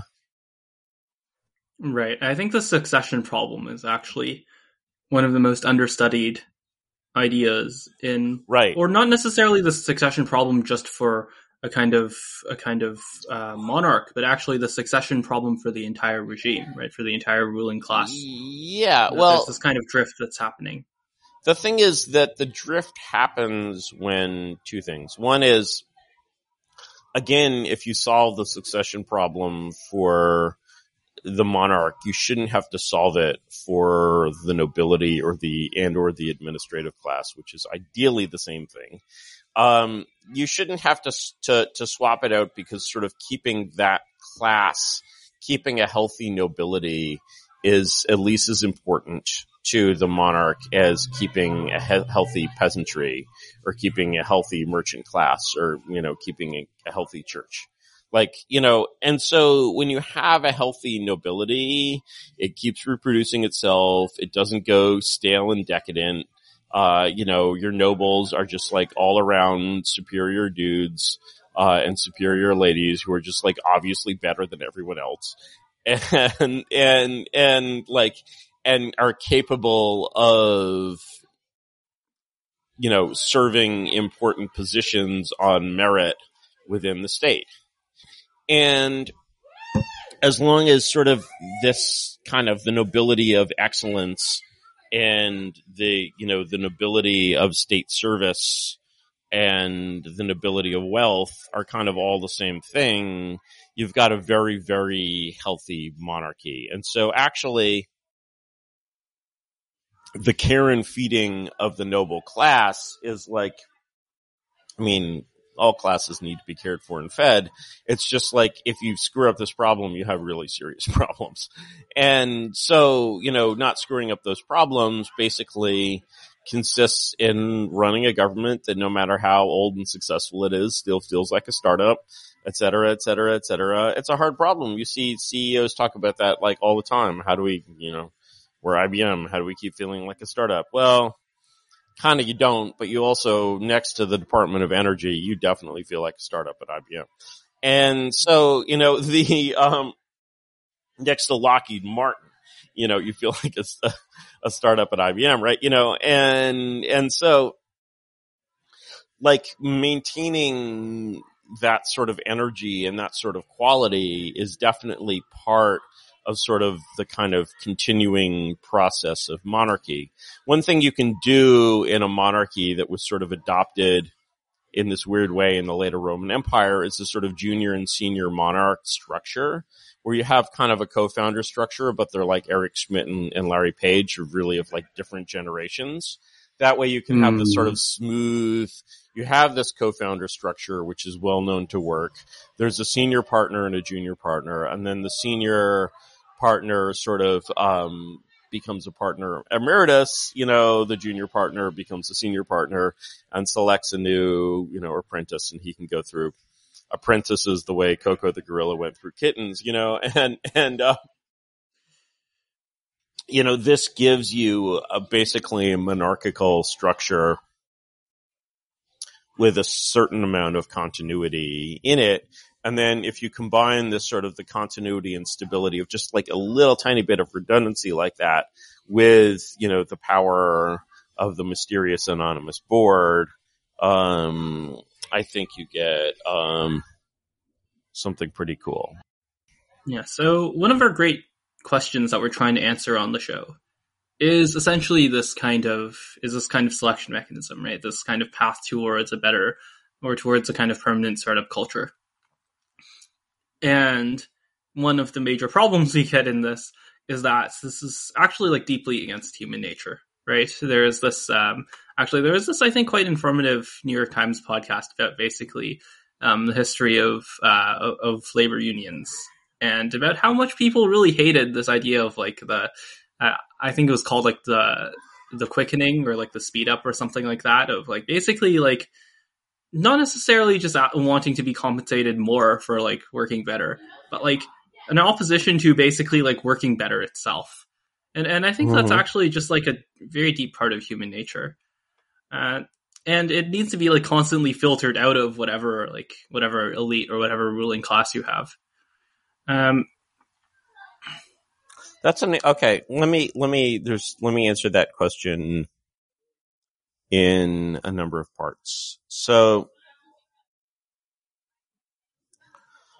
first of all, there's an important difference between a ruling class and a governing caste or a governing set. Let's reduce this to the question of people who work in the government. And then, we assume naturally that unless something has gone really wrong with the way society is regulated, the governing class as it can, Russia in the 19th century, late 19th century would be an example of this kind of failure. The governing class should be the center of the ruling class. And so when you look at, for example, the distinction between people who listen to NPR and people who have GS ranks in the civil service in DC, I would suspect that among, people with GS positions, the ratio of NPR listeners to Fox listeners is 2 orders of magnitude, right? And so, the ruling class, the elite class, the governing class, and, the governing set are all the same set of people. This is the way it works in an oligarchy and should not be confused for a universal principle of government. So I think the best way to think about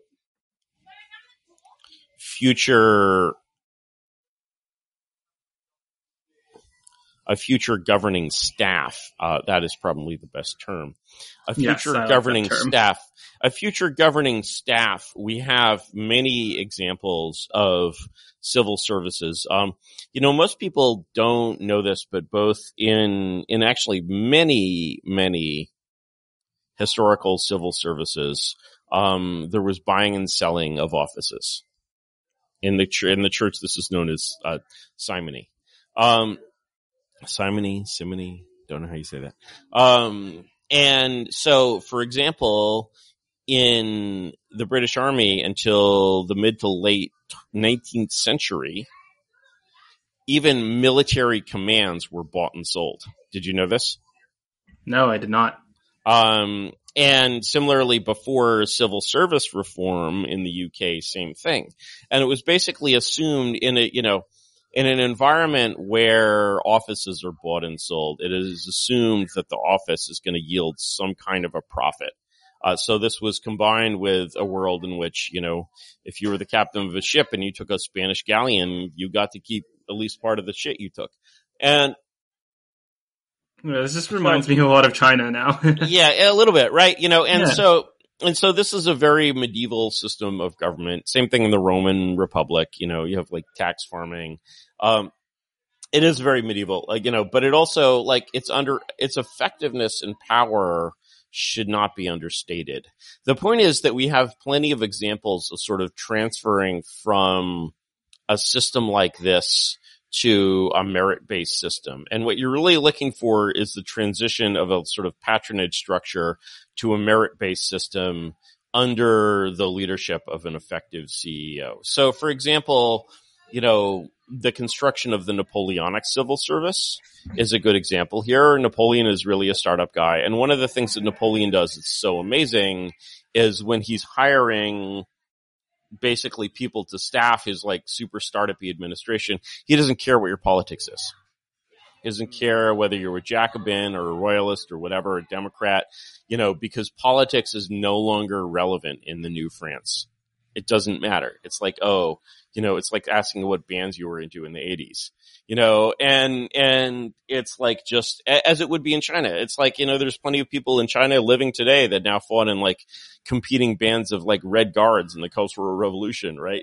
And I mean, that shit is just over, and that combined feeling of, number one, personnel is not policy.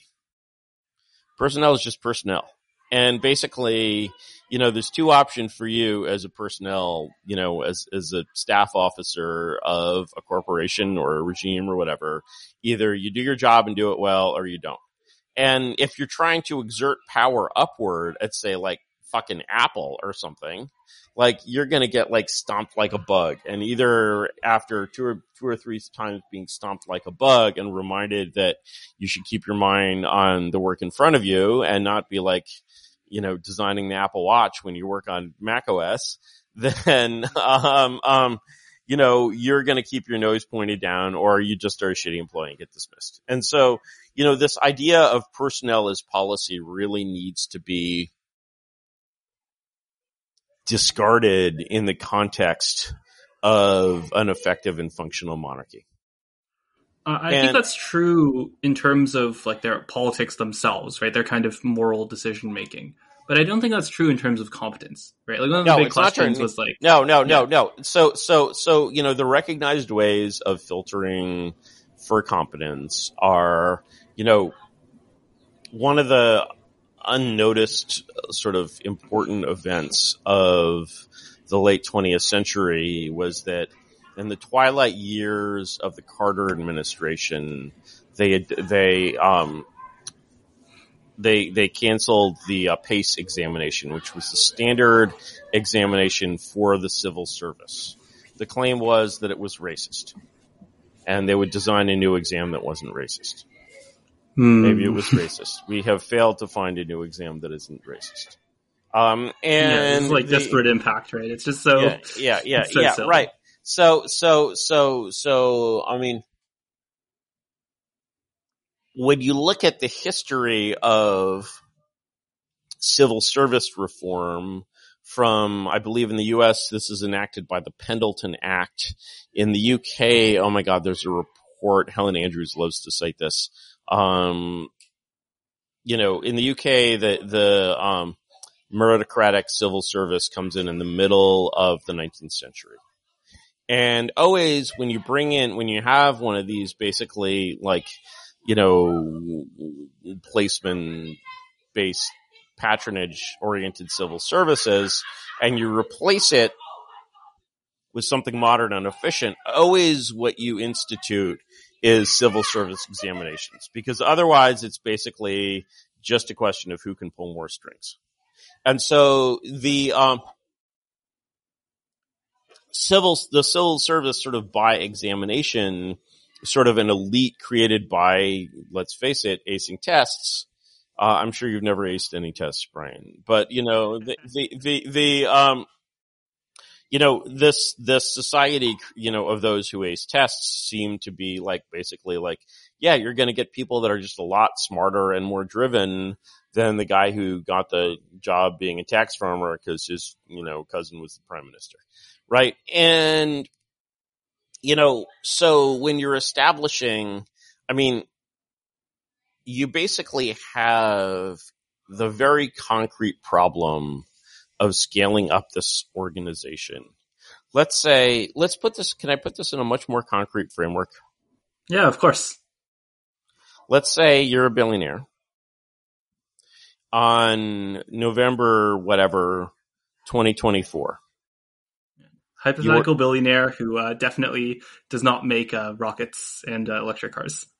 Yeah, well, he's not eligible. He's not eligible, although that would be an awesome flex. But to be elected when you're not eligible, what are they going to do? Lock the doors? And in any case, you have a lot of resources. You were just elected president. It is November. It is the beginning of November. You will be inaugurated in the middle of January. Your job is to basically hit the ground running. So therefore, you have between November and January, you have basically a little more than 2 months, counting the Christmas break, to basically staff up a cadre that is going to assert absolute power into investigating and replacing the existing government.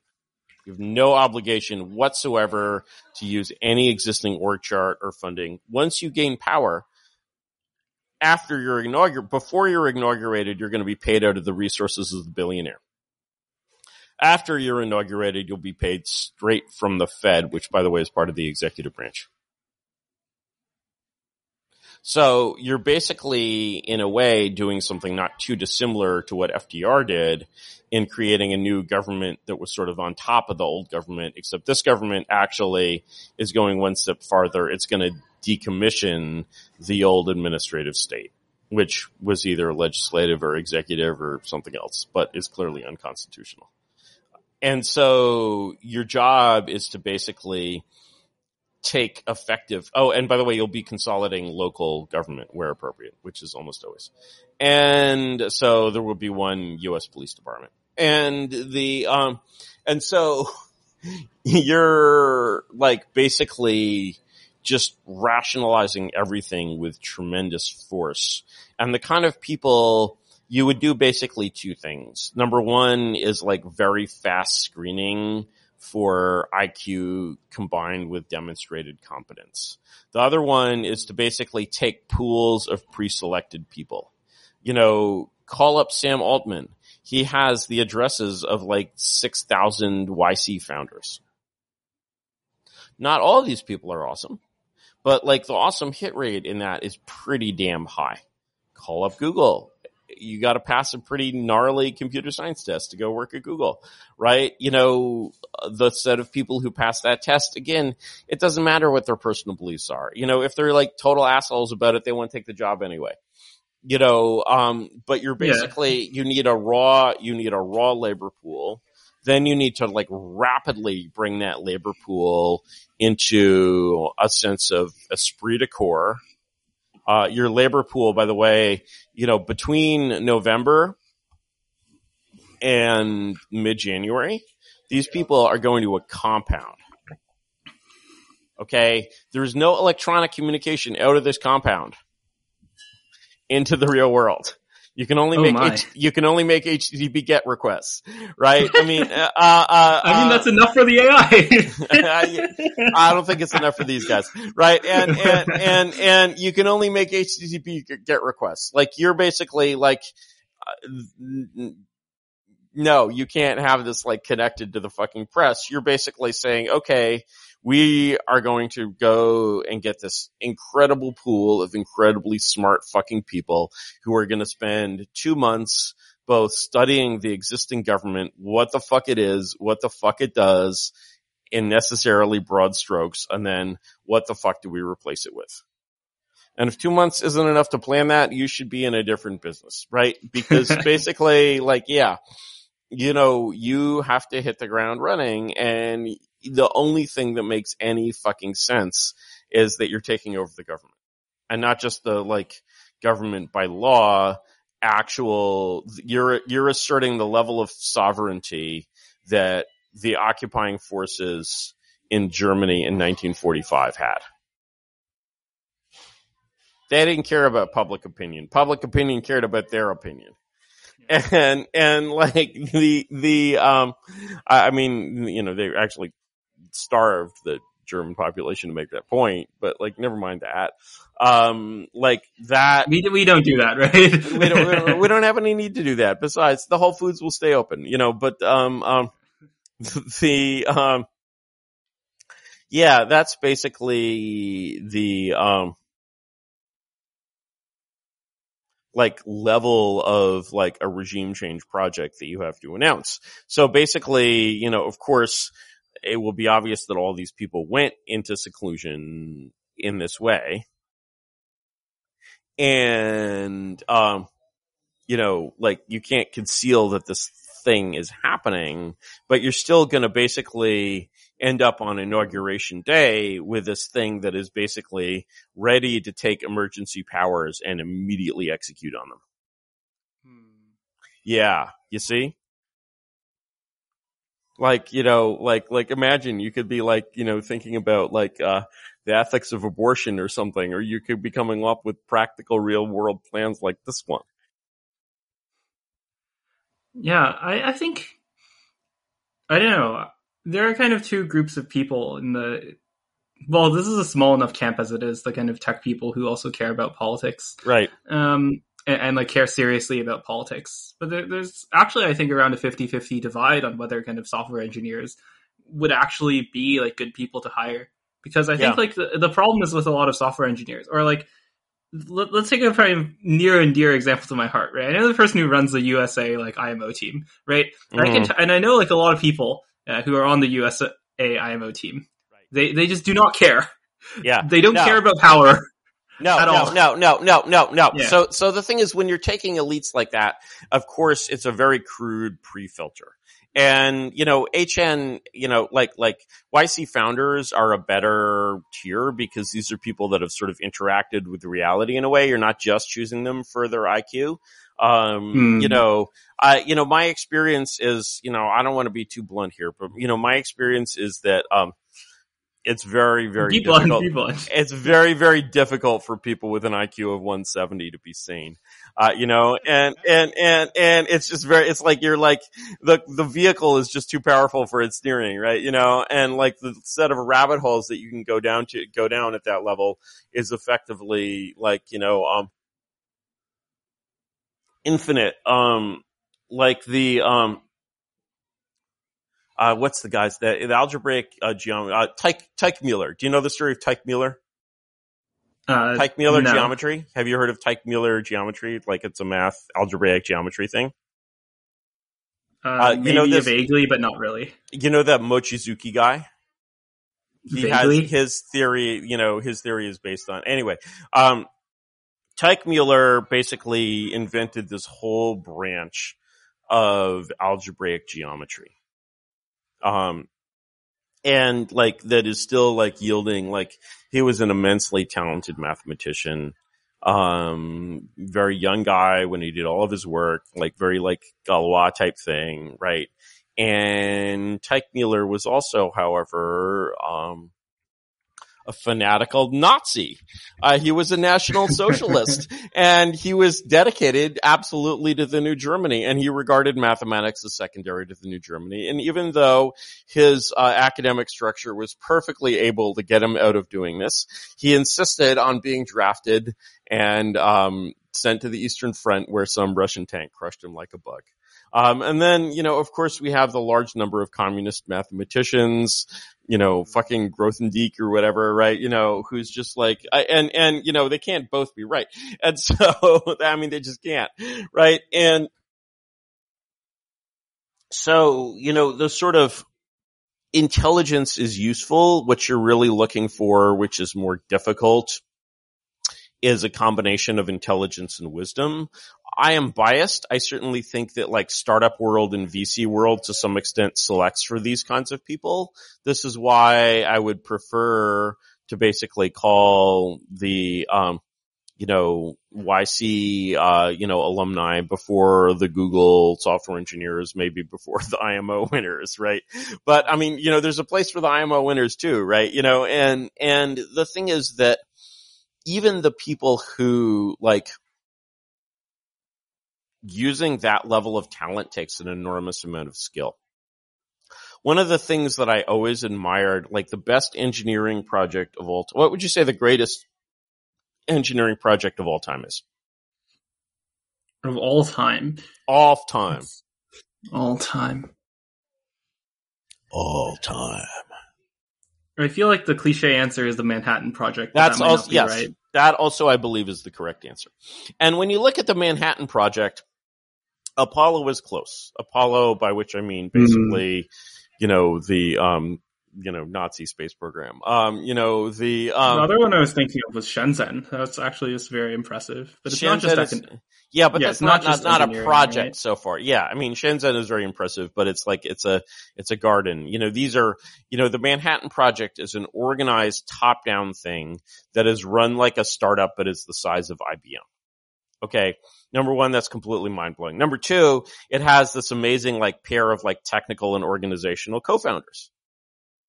Oppenheimer and General Groves. You notice that, right?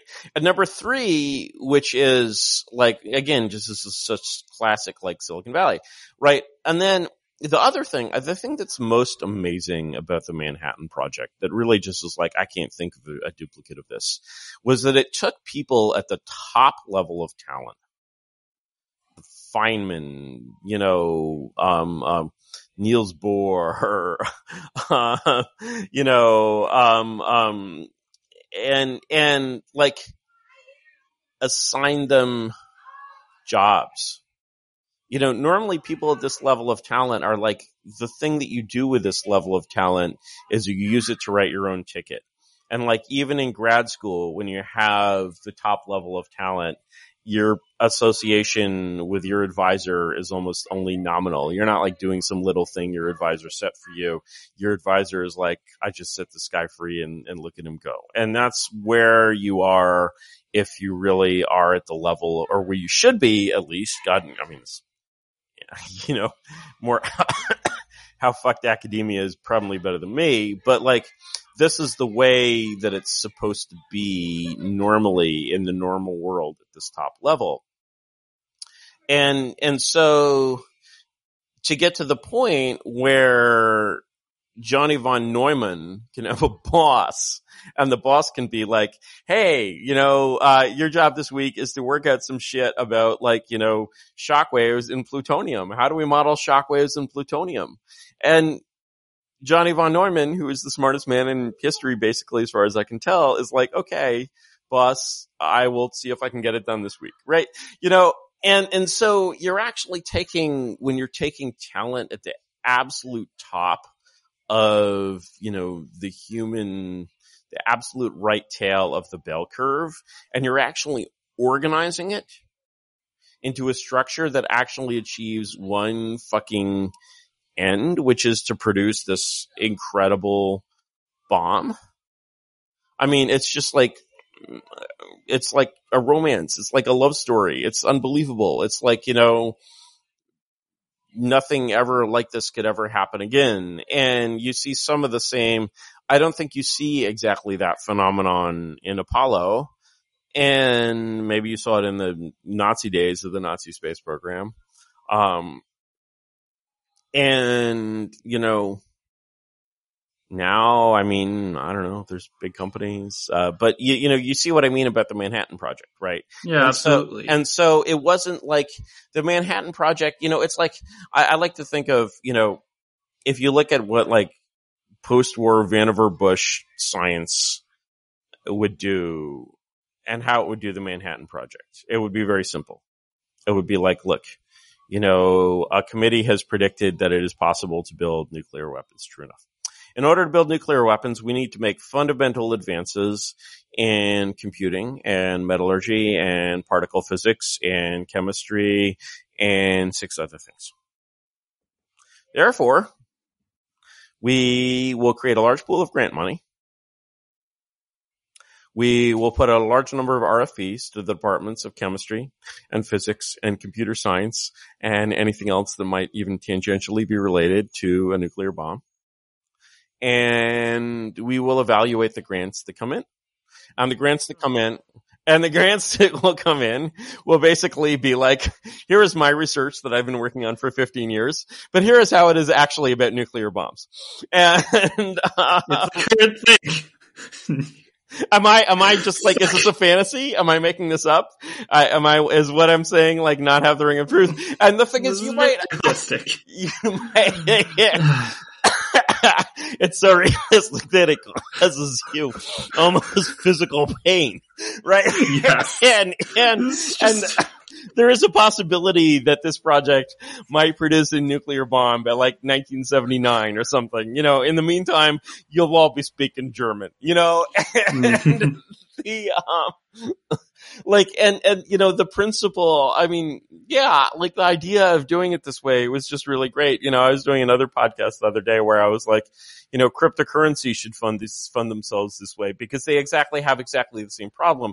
If you're like the Ethereum Foundation with this like pile of Ethereum that you got from building the thing, you have to fund like random like grant proposals that are sent to the Ethereum Foundation. You can't hire like General Groves and put him in charge of like, I don't know what, $800 million of Ethereum and be like, take this. Is that actually how it works?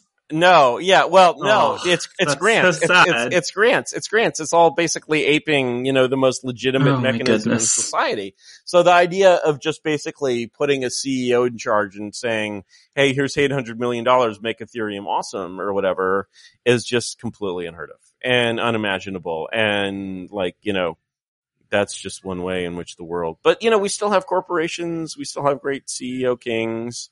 Didn't Elon Musk change his like Twitter profile to say Techno King? I don't know. It's just job description is Techno King. So, there could be some hope in the world. I don't know.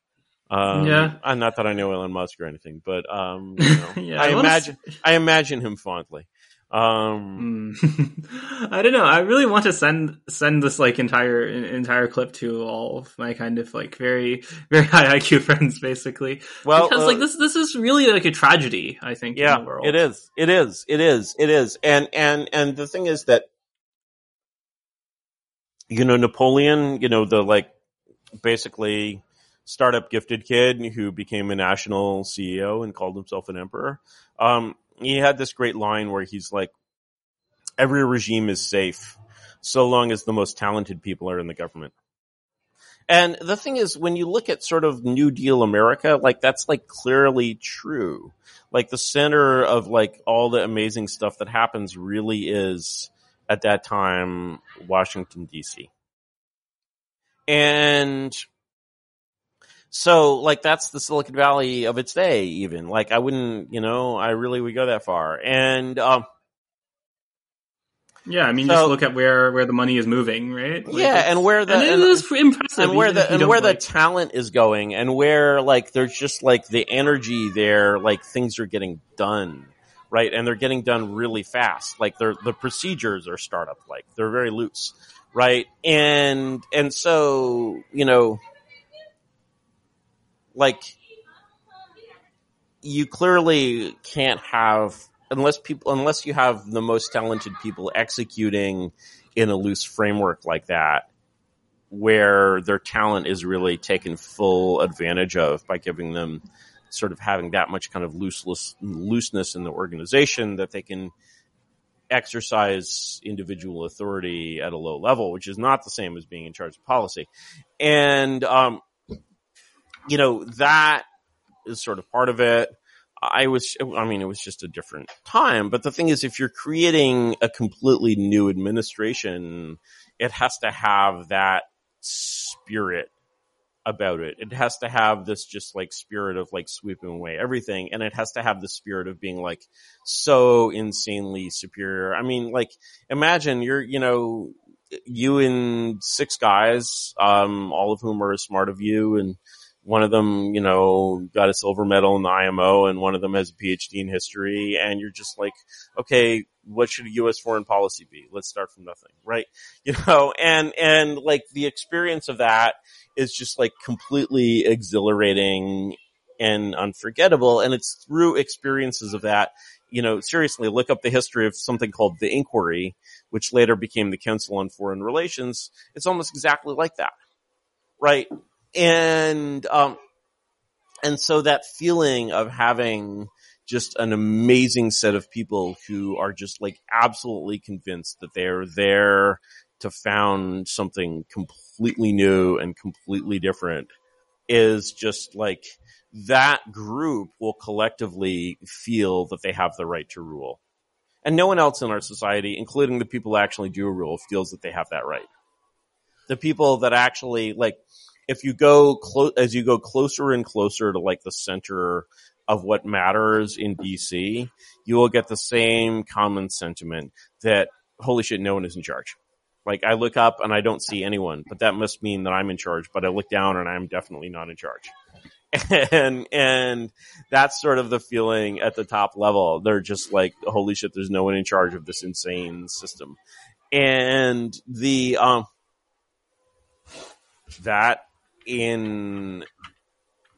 that can't help but be different in a new regime. Like, one form of chaos can't take over from another form of chaos. And so you'll have this like tremendous esprit de corps and sense of purpose and action that will just completely destroy and flatten and render completely meaningless any of the like political prejudices and opinions you came in with. And this is why Napoleon can be just like, I don't know what testing regime he did or whatever, but he's just like, if you pass the test and you're a good civil servant, it doesn't matter what your ideology is. And, that when you get to that point and you've established an elite with that character, like no old elite can come to you and be like, wait, but you should recognize our, credentials, all of our, like all of our, like, and I'm like, yeah, okay. You know what? The first thing we're going to do, we're going to take all of those credentials. We're going to log them. We're going to say, what credential did you achieve under the old regime? And we'll like standardize them. And so we'll say, like going to it won't say Brown or Harvard. It'll be like Ivy League, that'll be measured according to that'll be like, merged with your GPA. And so it would be like, okay, your performance in this technical field was a 3.7. It's politically incorrect actually in the new regime to even say the names of these old institutions. It's like using the N-word. You don't say Harvard. Like, you might yell it out of your car window if you were like mad at someone, right? And the, but you don't want anyone to hear you, right? And so, what you have from the old regime is like, okay, these are the credentials you got. And by the way, that number, just like a one-dimensional number, will be adjusted based on whether you received, or, positive or negative, there's no gentle way to say it, race-based, credential intervention. And so, right, if you basically got into a school that we won't name because of your race and you got a 4.0, maybe that's treated as a 3.0. Maybe you got to pay the price on that end. Other than that, like it's just like, okay, here is this old system whose technical judgment we trust in most respects, whose judgment of the humanities we don't trust at all. As far as math goes, it's pretty much perfect, but so was the Soviet Union.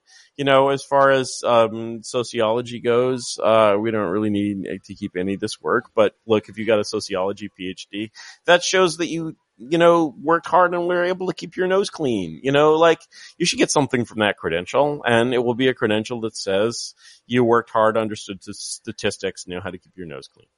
But if you have a math, math needs to be preserved. Like, there's no regime that has really been able to corrupt math. Nazi math is fine, right? And even Nazi physics is very questionable, but Nazi math is fine. And, Yeah, I posted like a screenshot from Pascal Jordan's Wikipedia today. Like there's a recent No. headline that was like, um, who decides we're in a recession? White people or like white economists. It's like you can't make this shit up, right? It's like, and I posted I just like quote tweeted this. I posted like Pascal Jordan's Wikipedia page. It's like he was relegated from the Nazi regime for believing in Einstein's physics. Yeah, right. I mean, and yeah, that's an appropriate signal of dissent, right? And but math, even if they're right, math is fine, right? And it may have made the strides that it would have made if there was more Jews, right? That's true, but their like proofs aren't wrong. And so, when you're basically, nonetheless, where one of the chief hotbeds of National Socialism was in Germany in the 1930s. Doctors. Right. Universities. And so, I believe, never having been there, I believe we can say that the German university was successfully denazified. I don't see any remaining pockets of Nazism remaining, but maybe I just haven't looked closely enough. I don't know. We should look into it. But, I don't really see it. And so, whatever the ideology of the university is, it will match the sort of, because a university is a group of young, talented people, it is a group of young, ambitious people. And it will the beliefs of those people will sort of match the opportunities that ambition offers. And so if, the people in Heidelberg in 1931 imagine themselves as the SS officers of a future Nazi regime, that's very exciting. I mean, think of the uniforms, right? And to be able to sort of be excited by the like telos of victory, to see that telos directly, to see the new thing that you're going to be creating, that is very, very exciting. And so, that sort of like any new regime has to capture and own that excitement, probably before it exists, but certainly after it exists. It has to be like, actually, like, okay, working at Google used to be exciting, but the new exciting is working for the president. Like, and the quality of people is such that, yeah, but you could never get that job. Right. And so, that level, which is really, frankly, not entirely true the way that, never mind. So that sense of like scaling up a machine for ruling like that is like really, really possible. And then the question is sort of, can you maintain it? And that's just a matter of like keeping your like personnel processes sharp. I'm not going to use the word HR. I think after the change, if you say HR, that'll be the, that's like the N word. That's like the N word. Like if you say, and if it was ironic, I'm like, okay, I get it. But like, you should be careful with that. But if you meant it seriously, like you're gone, you're done, like, your name goes on a list somewhere and any, I mean, it's not good. So, yeah. We don't have HR. We have to the gulags with you. To the gulags with you. Wait, no, you're canceled, right? No, we don't have HR. We have personnel, right? And, personnel is mainly, concerned with, finding and keeping the people who will be most effective in working for your organization. It's a super weird thought. I know that's a real reframing, but that's the goal of personnel, right? And so, the personnel problem of, I just got elected, I need to basically hit Washington with a bureaucratic paratroop invasion force in 2.5 months. Are there people that can do that shit? Fuck yeah. Am I one of them? Fuck no. Are there people that can like make an amazing shot at that? Fuck yeah. And like, imagine if like in November, 6, 2020, Trump is like, okay, first selling the hotels. Secondly, building this machine, right? And instead And from, the interesting question is sort of what interactions such a machine should have with people who actually know Washington as it is. Because you want them to come from a perspective which is outside of Washington and cannot be captured by it. But you don't want them to be completely ineffectual against this black box.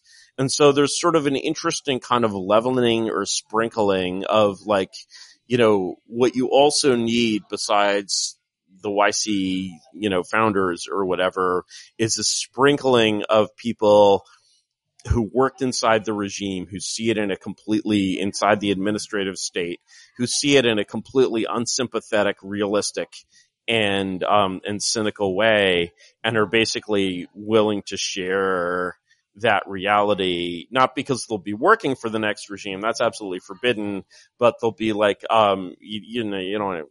yeah, I mean, even in West Germany, the fact that they hired so many Nazis was a mistake. And West Germany's fine, but still, why? Right?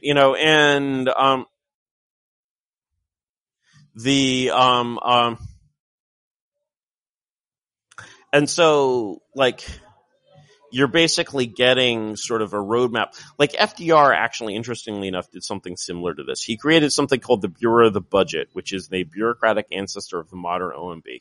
And it was not actually about budgeting at all. The idea of the Bureau of the Budget was that it's important to be efficient with taxpayer dollars. And because of this, basically, the Bureau of the Budget can send an agent into anywhere in the government to report on whether money is being used efficiently. And of course, that means to report on anything. So he basically creates this parallel civil service that can like parachute into the fucking State Department's Paris desk and under the pretext of being like, are you wasting money? Like, be like a commissar and be like, okay, this is what you're going to do now. And so like, it was things like that that gave FDR his just like utterly tremendous power. And then of course, this is at a time when the university world is expanding rapidly, and he's a feeder. He's just feeding off of that supply of human quality. The way I always express this, I don't think I've used this on your thing before, is it's like, imagine you're going to Harvard and you graduate with an economics degree, new field in 1934, and you know someone who knows Tommy Corcoran or Felix Frankfurter or one of those other Machers, as we say in Yiddish. And your friend is like, maybe I can get, got good grades. And then you get a call, and the call is like, hey, Billy, why don't you come to Washington? And you're like, okay, but what will I be doing? And the guy on the other end of the phone is like, don't worry about it. We'll figure it out when you get here. And you get here, and they're like, all right, here's your desk. Here's $3 million. Go electrify Arkansas. Right, and that's basically my caricatured experience of the New Deal. It wasn't all like that epic, but like there was a lot of that. Same guy graduates from like, Harvard with a degree in economics in like, 2021, and it's like, when he goes to the post office and like there's an envelope there, and it's like, you've won the unpaid internship, right? And you go, and, right? I mean, it's just like, it's just tragic. It's tragic, right? And so the thing is that basically it's tragic, and the result is that, the Washington machine is no longer getting the best people at all, because who wants to do this? Who wants to do this is basically Tracy Flick. If you've ever seen the movie Election? With Reese Witherspoon, Tracy Flick is basically playing Hillary Clinton. She's playing this like very ambitious good girl. That's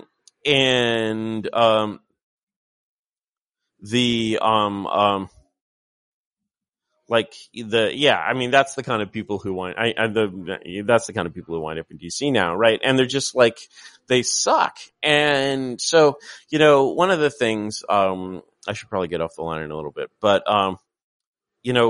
let me close with this example. So one of the sort of great transitions like this is the transition from the Roman Republic to the Roman Empire. What really happened in this transition is that the Roman military is put in charge of the Roman state, which previously had been ruled by like letters between Roman aristocrats in a very corrupt and not very effective way. And that revolution, there's an example of that revolution of effectiveness of these two different systems of governance, let me sort of put the last part first and think about the modern example of this. The modern example of this is Barack Obama's healthcare sign-up site, where basically they tried to build this bog standard website, DC style, and spend hundreds of millions of dollars and failed. And then some motherfuckers from Silicon Valley, all of who shared Barack Obama's politics, I'm sure, came in and basically built a site for them in like 3 weeks using Python and an old 46 Linux box or something. Right. I mean, whatever. There was just a huge disparity in the quality of these ways of doing things. You remember that, right? Brian? Oh yeah, totally. But the parallel to that in the late Roman Republic and early Roman Empire, I think is super interesting. So what happens is that Rome in like 75 BC, something like that, Rome has this huge problem with pirates. And, a modern comparison might be like the drug cartels in Mexico. Like these pirates there are like generations of pirates. There are like pirate kings. They're all like involved in politics in some ways. It's all like really corrupt and dirty. And it's becoming like this huge ass problem for Rome because Rome needs to feed itself with grain from North Africa. And the problem is between North Africa and Rome, there's like the ocean, and that's where you get pirates. So like finally the Republic is desperate. And they're like, you know what? Ordinarily we would have managed the campaign against pirates in the civilian way. But why don't we manage it in the military way? And the Roman military at the time is like one of the most effective militaries in history. It's constantly tested by fighting against the Gauls. Caesar himself has performed these amazing feats of like massive Gaulicide. Like he kills like hundreds of thousands of Gauls like you'd kill a frickin' mosquito. Performs these he's still considered one of the greatest generals of all time. He's like the Elon Musk of like killing Gauls, right? And so, but the guy actually that gets the nod here is what happens is the Senate is like, we're going to suppress the pirates. We actually care. And because we actually care, we're going to do it the military way. And we're just going to put one guy in charge of suppressing the pirates. And he's not Caesar. This is like a proto-Caesar. This is Pompey, who was after called Pompey the Great because of pulling off of this shit. And Pompey is like, and they're like, the Senate is like, okay, Pompey is like, has what the Romans called imperium, absolute command of the sea. If there's any activity in the whole Roman world that is plausibly related to the ocean, Pompey gets to do whatever the fuck he wants with it. And Pompey, a young guy, very much a thought-up guy, given this power, is like, okay. And without any computers, without any internet, without any phones, without any guns, without anything but like wood and bronze and donkeys, I guess he had steel. Pompey manages in 3 months to clean the entire Mediterranean of pirates. And for this reason, he is known as Pompey the Great. And like he's just like, okay, we're gonna build a fleet, blah, blah, blah, the fleet goes here, right? And he just plays it like a video game and like just makes shit happen in a way that would impress any startup founder. And like shit happens and the pirates are and all of Rome is just like, holy shit.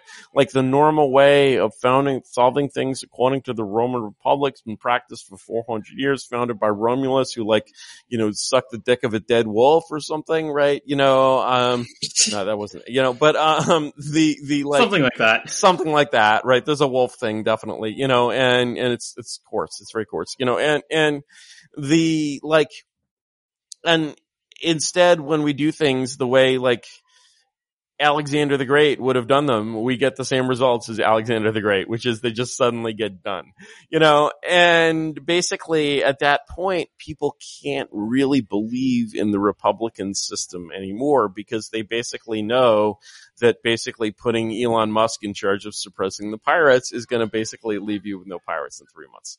Whereas putting the State Department in charge of suppressing the pirates is basically means your wife will probably be raped by a pirate, right? And so like at a certain point, remember Napoleon's dictum that every government is safe if the most talented people are in charge. Like the way Washington worked in the 1930s attracted the most talented people. The way Washington works today does not. And so you have this natural, to coin a phrase, or not coin a phrase, circulation of the elites is ready to happen.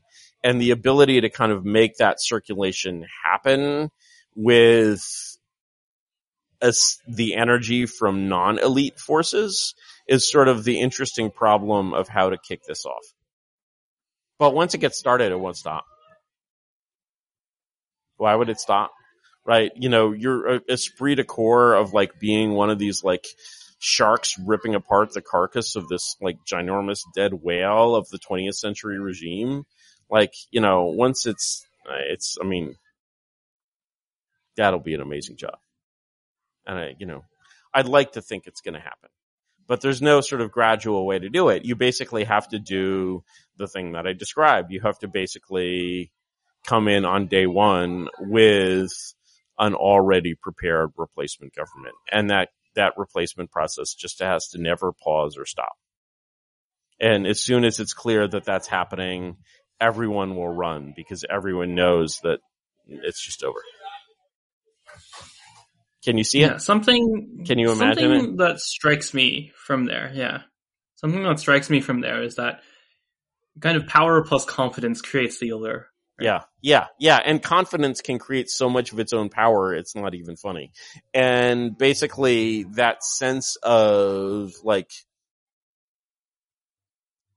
this is exactly what Trump had. He had, tremendous bluster. He was like a guy who's taken a bunch of POA classes and like pretends to be like a football jock. He had a bunch of like bluster, but he never had that fundamental confidence.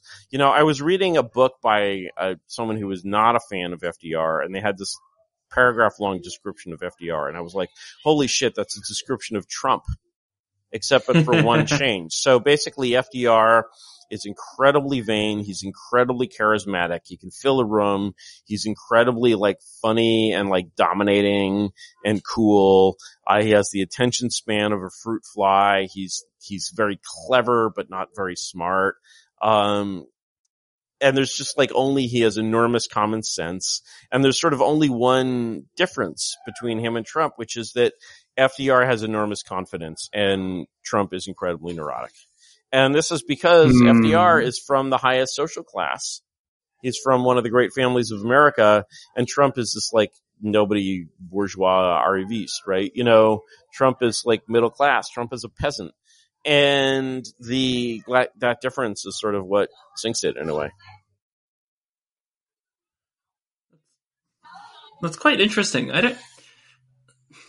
I'm not sure if I buy that that's the only difference, though. I think the kind of administrative capability. Trump, that's the thing. FDR didn't have any administrative capability. But the thing is, because of that confidence, he was able to delegate to people who did have that competence, and he did not feel threatened by them. And so he delegated to a whole bunch of amazing managers, people like Harry Hopkins, who are even the Manhattan Project. Like FDR isn't going around like, tinkering in how they're trying to build nuclear bombs. Like basically FDR's principle was like, I'm a very lazy person. I like to find someone very capable and put them in charge. If I later hear evidence that they're fucking up, I'm very lazy, so I will just shoot them and find someone else because that's easier too. And not shoot them, you know what I mean. But, the sense of like FDR's ability, it's that confidence which creates that ability to delegate. Whereas what Trump was always doing was that anytime the press wanted to destroy someone in his administration, they would build that person up. That's what they did to Bannon, until basically Trump was like, oh wow, this guy's a threat to me. Maybe this is really the Bannon administration as approved by Trump. And I'll see what proves that isn't the case. And then he shoots Bannon, and so like, that's just his, it would be wonderful. I believe that all human beings can change. I could imagine a Trump administration in which Trump delegated his power to someone, all of his power to like one chief of staff, and said, you run the government. I'll go on TV and play golf. But I just don't know that he has the stones for that. Yeah, I don't know. I'm still not convinced, because like who's like one person in the Trump administration who like you talked about Bannon. Like I don't really see Bannon as a kind of like amazing operator either, right? Bannon, like Bannon, the Trump administration is like that kind of operator. There was like no one. Right? You have to find those people. Well, there was one. I'll give you one exception. So the exception is people like Bill Barr or John Bolton. So if you look at people like Barr and Bolton, there's basically the normal personnel choice when staffing these agencies, which I don't think Trump should have ever even started with. He should have just discarded them and built new ones. But the problem in trying to staff these agencies, which is an essentially impossible problem to do right, is that you can choose between three groups of people. You can choose hacks who just want to occupy the job and do what they're told to do and have it on their resume so that they can later consult and really just care about having a nice car and a good family. You can appoint true believers, which is something only a Democratic administration will do for obvious reasons. And then the true believers are full of piss and vinegar and try to actually get things done. Wait, sorry, what's the obvious reason? Because a Republican president is always opposed to the bureaucracy. And so if you appoint true believers at the Department of Energy, they're climate change fanatics. Trump doesn't want to do that, right? Regardless of the truth of whatever, right? And so the true believers is another set. You have the, and then finally, you have the set of people like Barr and Bolton. And what these people are, they're basically Nixonites. They have the same view of government that Nixon did. Nixon basically is like this very smart, probably the highest IQ president of the 20th century. And maybe Wilson, maybe Nixon, and Nixon looks at the government and is being like, this is a clown show. And the reason it's a clown show is it's being run by these like clown hippie or proto-hippie para-communist ideologies. And here's how we are going to demonstrate that we are the natural ruling party of America. We are going to take this clown show and we are going to run it properly like grown-ups. So, Bill Barr does not want to destroy the Justice Department. He wants to basically create a Justice Department which is essentially under adult supervision. He doesn't approve of sort of all of this like Russiagate stuff.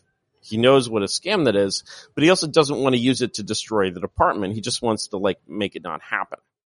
And he wants to like return the professionalism and the original purpose to these existing regimes. Same with Bolton. He's like, the mission of national security is to like secure the U.S. Like, come on, Israel's not a threat to our national security. Iran is. Let's bomb Iran, right? And like that or not, there's a sort of at least a logical consistency to it, but it's a completely different thing from having people that are just that find this organization completely alien, roughly as alien as like a Jewish kid from Brooklyn finds, the like SS headquarters when he's asked to help demobilize the SS. Like there's just like no possibility that this thing should continue existing. Whereas the Bolton Barr view, even though these are guys that, as my father is a State Department veteran, he's like, what Trump really needs is guys that know where the bodies are buried. And Bolton and Barr know where the bodies are buried, but they're not interested in digging up the bodies. At least they're interested in, planting like a nice crop of corn and forgetting that there are any bodies buried anywhere. But like, there should be no more killing, no more bodies, definitely. But like, let's like harvest the corn, and let's not dig up the northwest corner of the cornfield. And have there's all these trucks coming through, like, news trucks, police tape, what's that going to do to your corn harvest? Right. And that's basically the attitude of the Nixonians, that they're basically going to run the government like grown-ups, and the public, who consist of grown-ups, are going to look at this and be like, oh yeah, we said we wanted a grown-up government. Thank God we finally got one. Unfortunately, that definitely happened. Exactly. Right. And so, yeah, like you definitely don't want to repeat that mistake. But yeah, it's like the more concrete you make it, the more easily you can see it happening. And it's not like a violent or dystopian or bloody or anything process. It's actually just like very, very joyous to see these old things just fall into dust. And the minute they fall into dust, it's obvious that they always should have been dust. Right? If you work at the State Department, whether you're in an embassy overseas, if the inauguration is on Tuesday, you are getting your tickets home no later than Thursday. And the building will be on the real estate market in that country by at least next month. Don't think that you're coming home to work in the Truman Building. The Truman Building is closed and also has been demolished with the flags of many nations intact inside it. I don't know if you've ever been in the State Department headquarters. Obviously, I have. And so what is left of the State Department, what is left is the personnel records, which indicate what rank you achieved. We can't take this achievement away from you. You worked hard for that. Future employers will get to know that. And it records your salary and thus plan for your pension plan. You're done. You're not going to starve. You're going to get checks every month. These checks will come to you directly from the Fed, which can print money. So it will print money and give it to you. Fine. And you can write your novel. And when you're basically doing that when you're so confident in what you're doing that you leave this organization completely in dust, and the dust realizes instantly that it has no desire to get back together and reform the organization. Like none. Like nobody's like who used to be a Stasi officer on Tuesday and got fired on Wednesday is like on Thursday, like we must restart the revolutionary movement. No, that's not how it works, And so like once that is clear, like when the faster you move, the more quickly the old regime will become dead, and the deader it will become, and the deader it gets, the harder and harder it seems to reverse the change. And that's basically the feeling of like regime change, is you just set that process on fire and you go through it rapidly until your enemies can no longer execute because they simply do not recognize the world they would have to execute in. This kind of disorientation is very important. Exactly. Like you need to basically smash them into a position where they could theoretically, if they had some organizing principle, resist. In practice, there's no organizing principle, and they have no idea what they would do to resist. It certainly doesn't involve violence. I mean, you fire all the State Department, what is that, 40,000 people? Is that really going to create a mob of 40,000 armed paramilitaries on the Capitol Mall resisting? No. Like, none of these people has ever been in a fist fight, and so, I don't know. Painting it as an insurrection would be pretty useful. Yeah, right. But they wouldn't even do that, right? Like crowd control on these fuckers is trivial, and you don't even need water cannons. You need like super soakers, and you need like a loud bullhorn, you need to offer them ice cream bars, right? Like these are not powerful, strong, dangerous people. They're just not, and so it actually, when you just look at this principle, it's so much easier to kind of tip the system over than you think. And the like level between you tip it over completely and you don't tip it all over at all is just a total no man's land. Either you're doing nothing or you're doing everything. And because it's like a cascade, right? It's Yeah. like like there's like preference cascade. This is like a power cascade. It's a power like Talon cascade. It's a power cascade. And basically after that power cascade, everyone takes all of the little doubts that they had in their mind that they carefully snuffed out every time they thought these thoughts, and all these thoughts come rushing back and unify themselves into a new thought. And the new thought is, I was a dissident too. I always hated all of this. Yes. Right? And like, that is their truth. And you have to respect that truth. At the same time, I mean, if you have evidence that you were a dissident, the court will treat you in a different category. But let's assume that there was no evidence and you were a dissident in your heart. And let's go along with believing that everyone was a dissident in their hearts, which perhaps in a certain way they were, but not in any obvious or useful way. and that's the feeling of a real regime change. And everyone's life changes. Like, if you're doing the same job and in the same career before and after the regime change, that's really unusual. As a mathematician, maybe. Yeah, absolutely. Think about what jobs you would be doing in East Germany, like before or after what they call Die Wende, the turn. Like, who is suitable for like a job as a school teacher in the old regime and in the new regime, right? You can sort of go down the basically, even if you can just sort of rotate people in careers. So you might say, okay, let's take San Francisco, but in the new San Francisco, we're going to kind of rotate down the hierarchy of force. So the new judges will be staffed from the old police force. And the new police force will be staffed from the old special forces. And so you basically have the Navy SEALs arresting people and then, asking people who used to be San Francisco cops what should be done with a scumbag. And and so there are ways in which you can completely reset the government without using people who worked outside the government, just by sort of creative reuse of skill sets outside existing organizational capacities, like basically saying, okay, the judges of the new world will be the cops of the old world. Right. And, I don't think there would be much crime under this regime. I mean, there might be some initially, but I don't think it would really work out, And so there's actually, there's things like that you can do in sort of staffing up the new organization. But, the speed that this happens with has to take everyone's breath away. Speed is just so important. I think, like, the thing is that to me, the speed part seems, like you said, right? It seems kind of inevitable if you have the kind of first two aspects, right? If you have the confidence in the power, but the speed is like, there's, that could be slowed down, and it shouldn't be slowed down. It should just execute at a rate that totally baffles its enemies.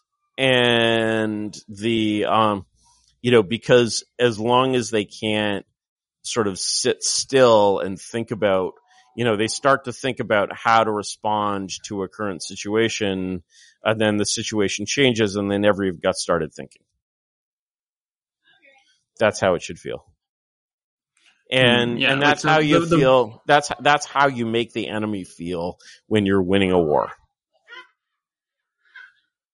Yeah, I think that kind of disorientation is actually a kind of very, very natural effect in a lot of cases, right? People who are just like naturally not operating at the same level, the kind of disorientation is nearly constant. Yeah, right. So, yeah.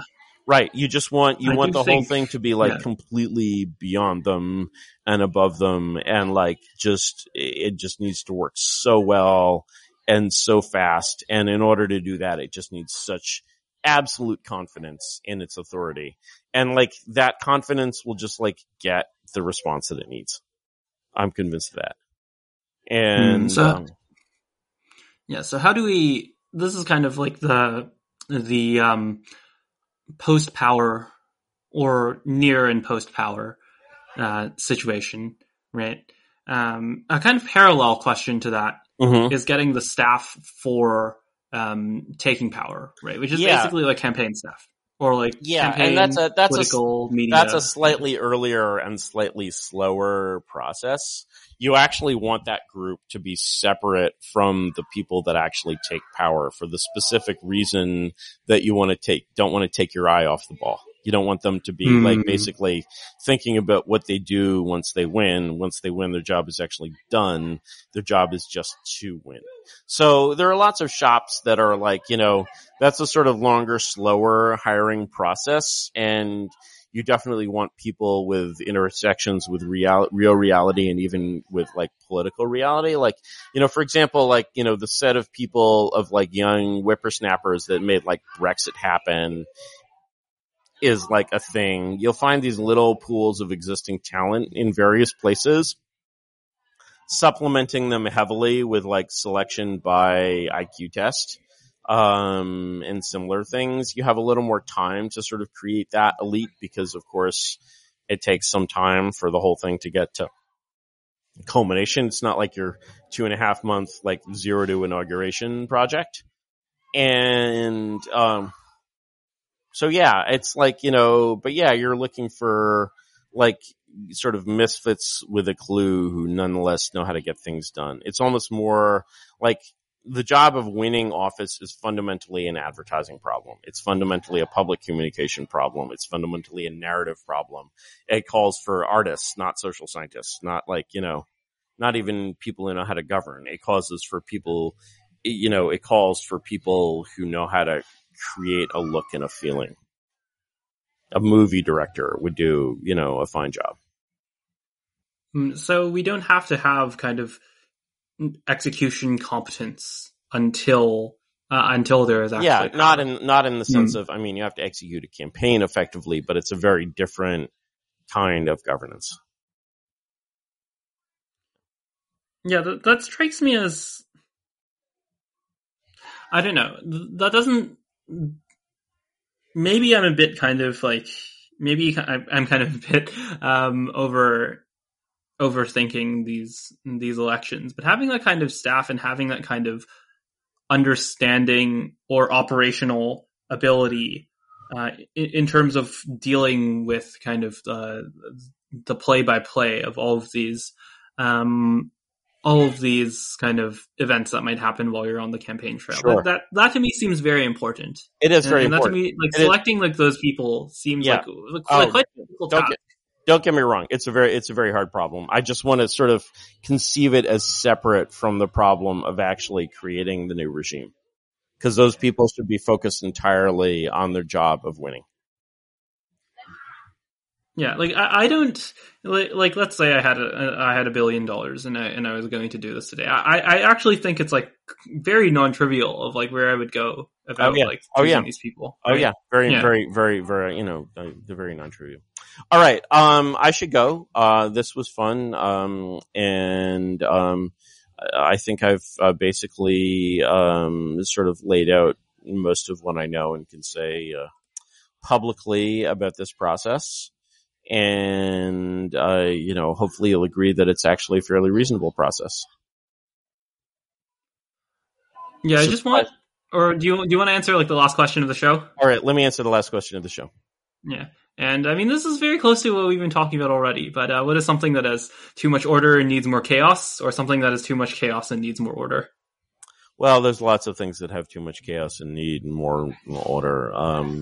The New York City subways have too much chaos and need more order. Things that have too much order and need more chaos tend to be things that are sort of too tightly held within a monopolistic context. So perhaps an example would be like the Apple App Store, which I think should be not one store, but like a mall of stores. And sort of each store within the mall should actually be like curated, but instead you have this like monster of things that are like ranked by horrible gameable metrics and then gated by this like ridiculous app censorship process, which is frankly incredible.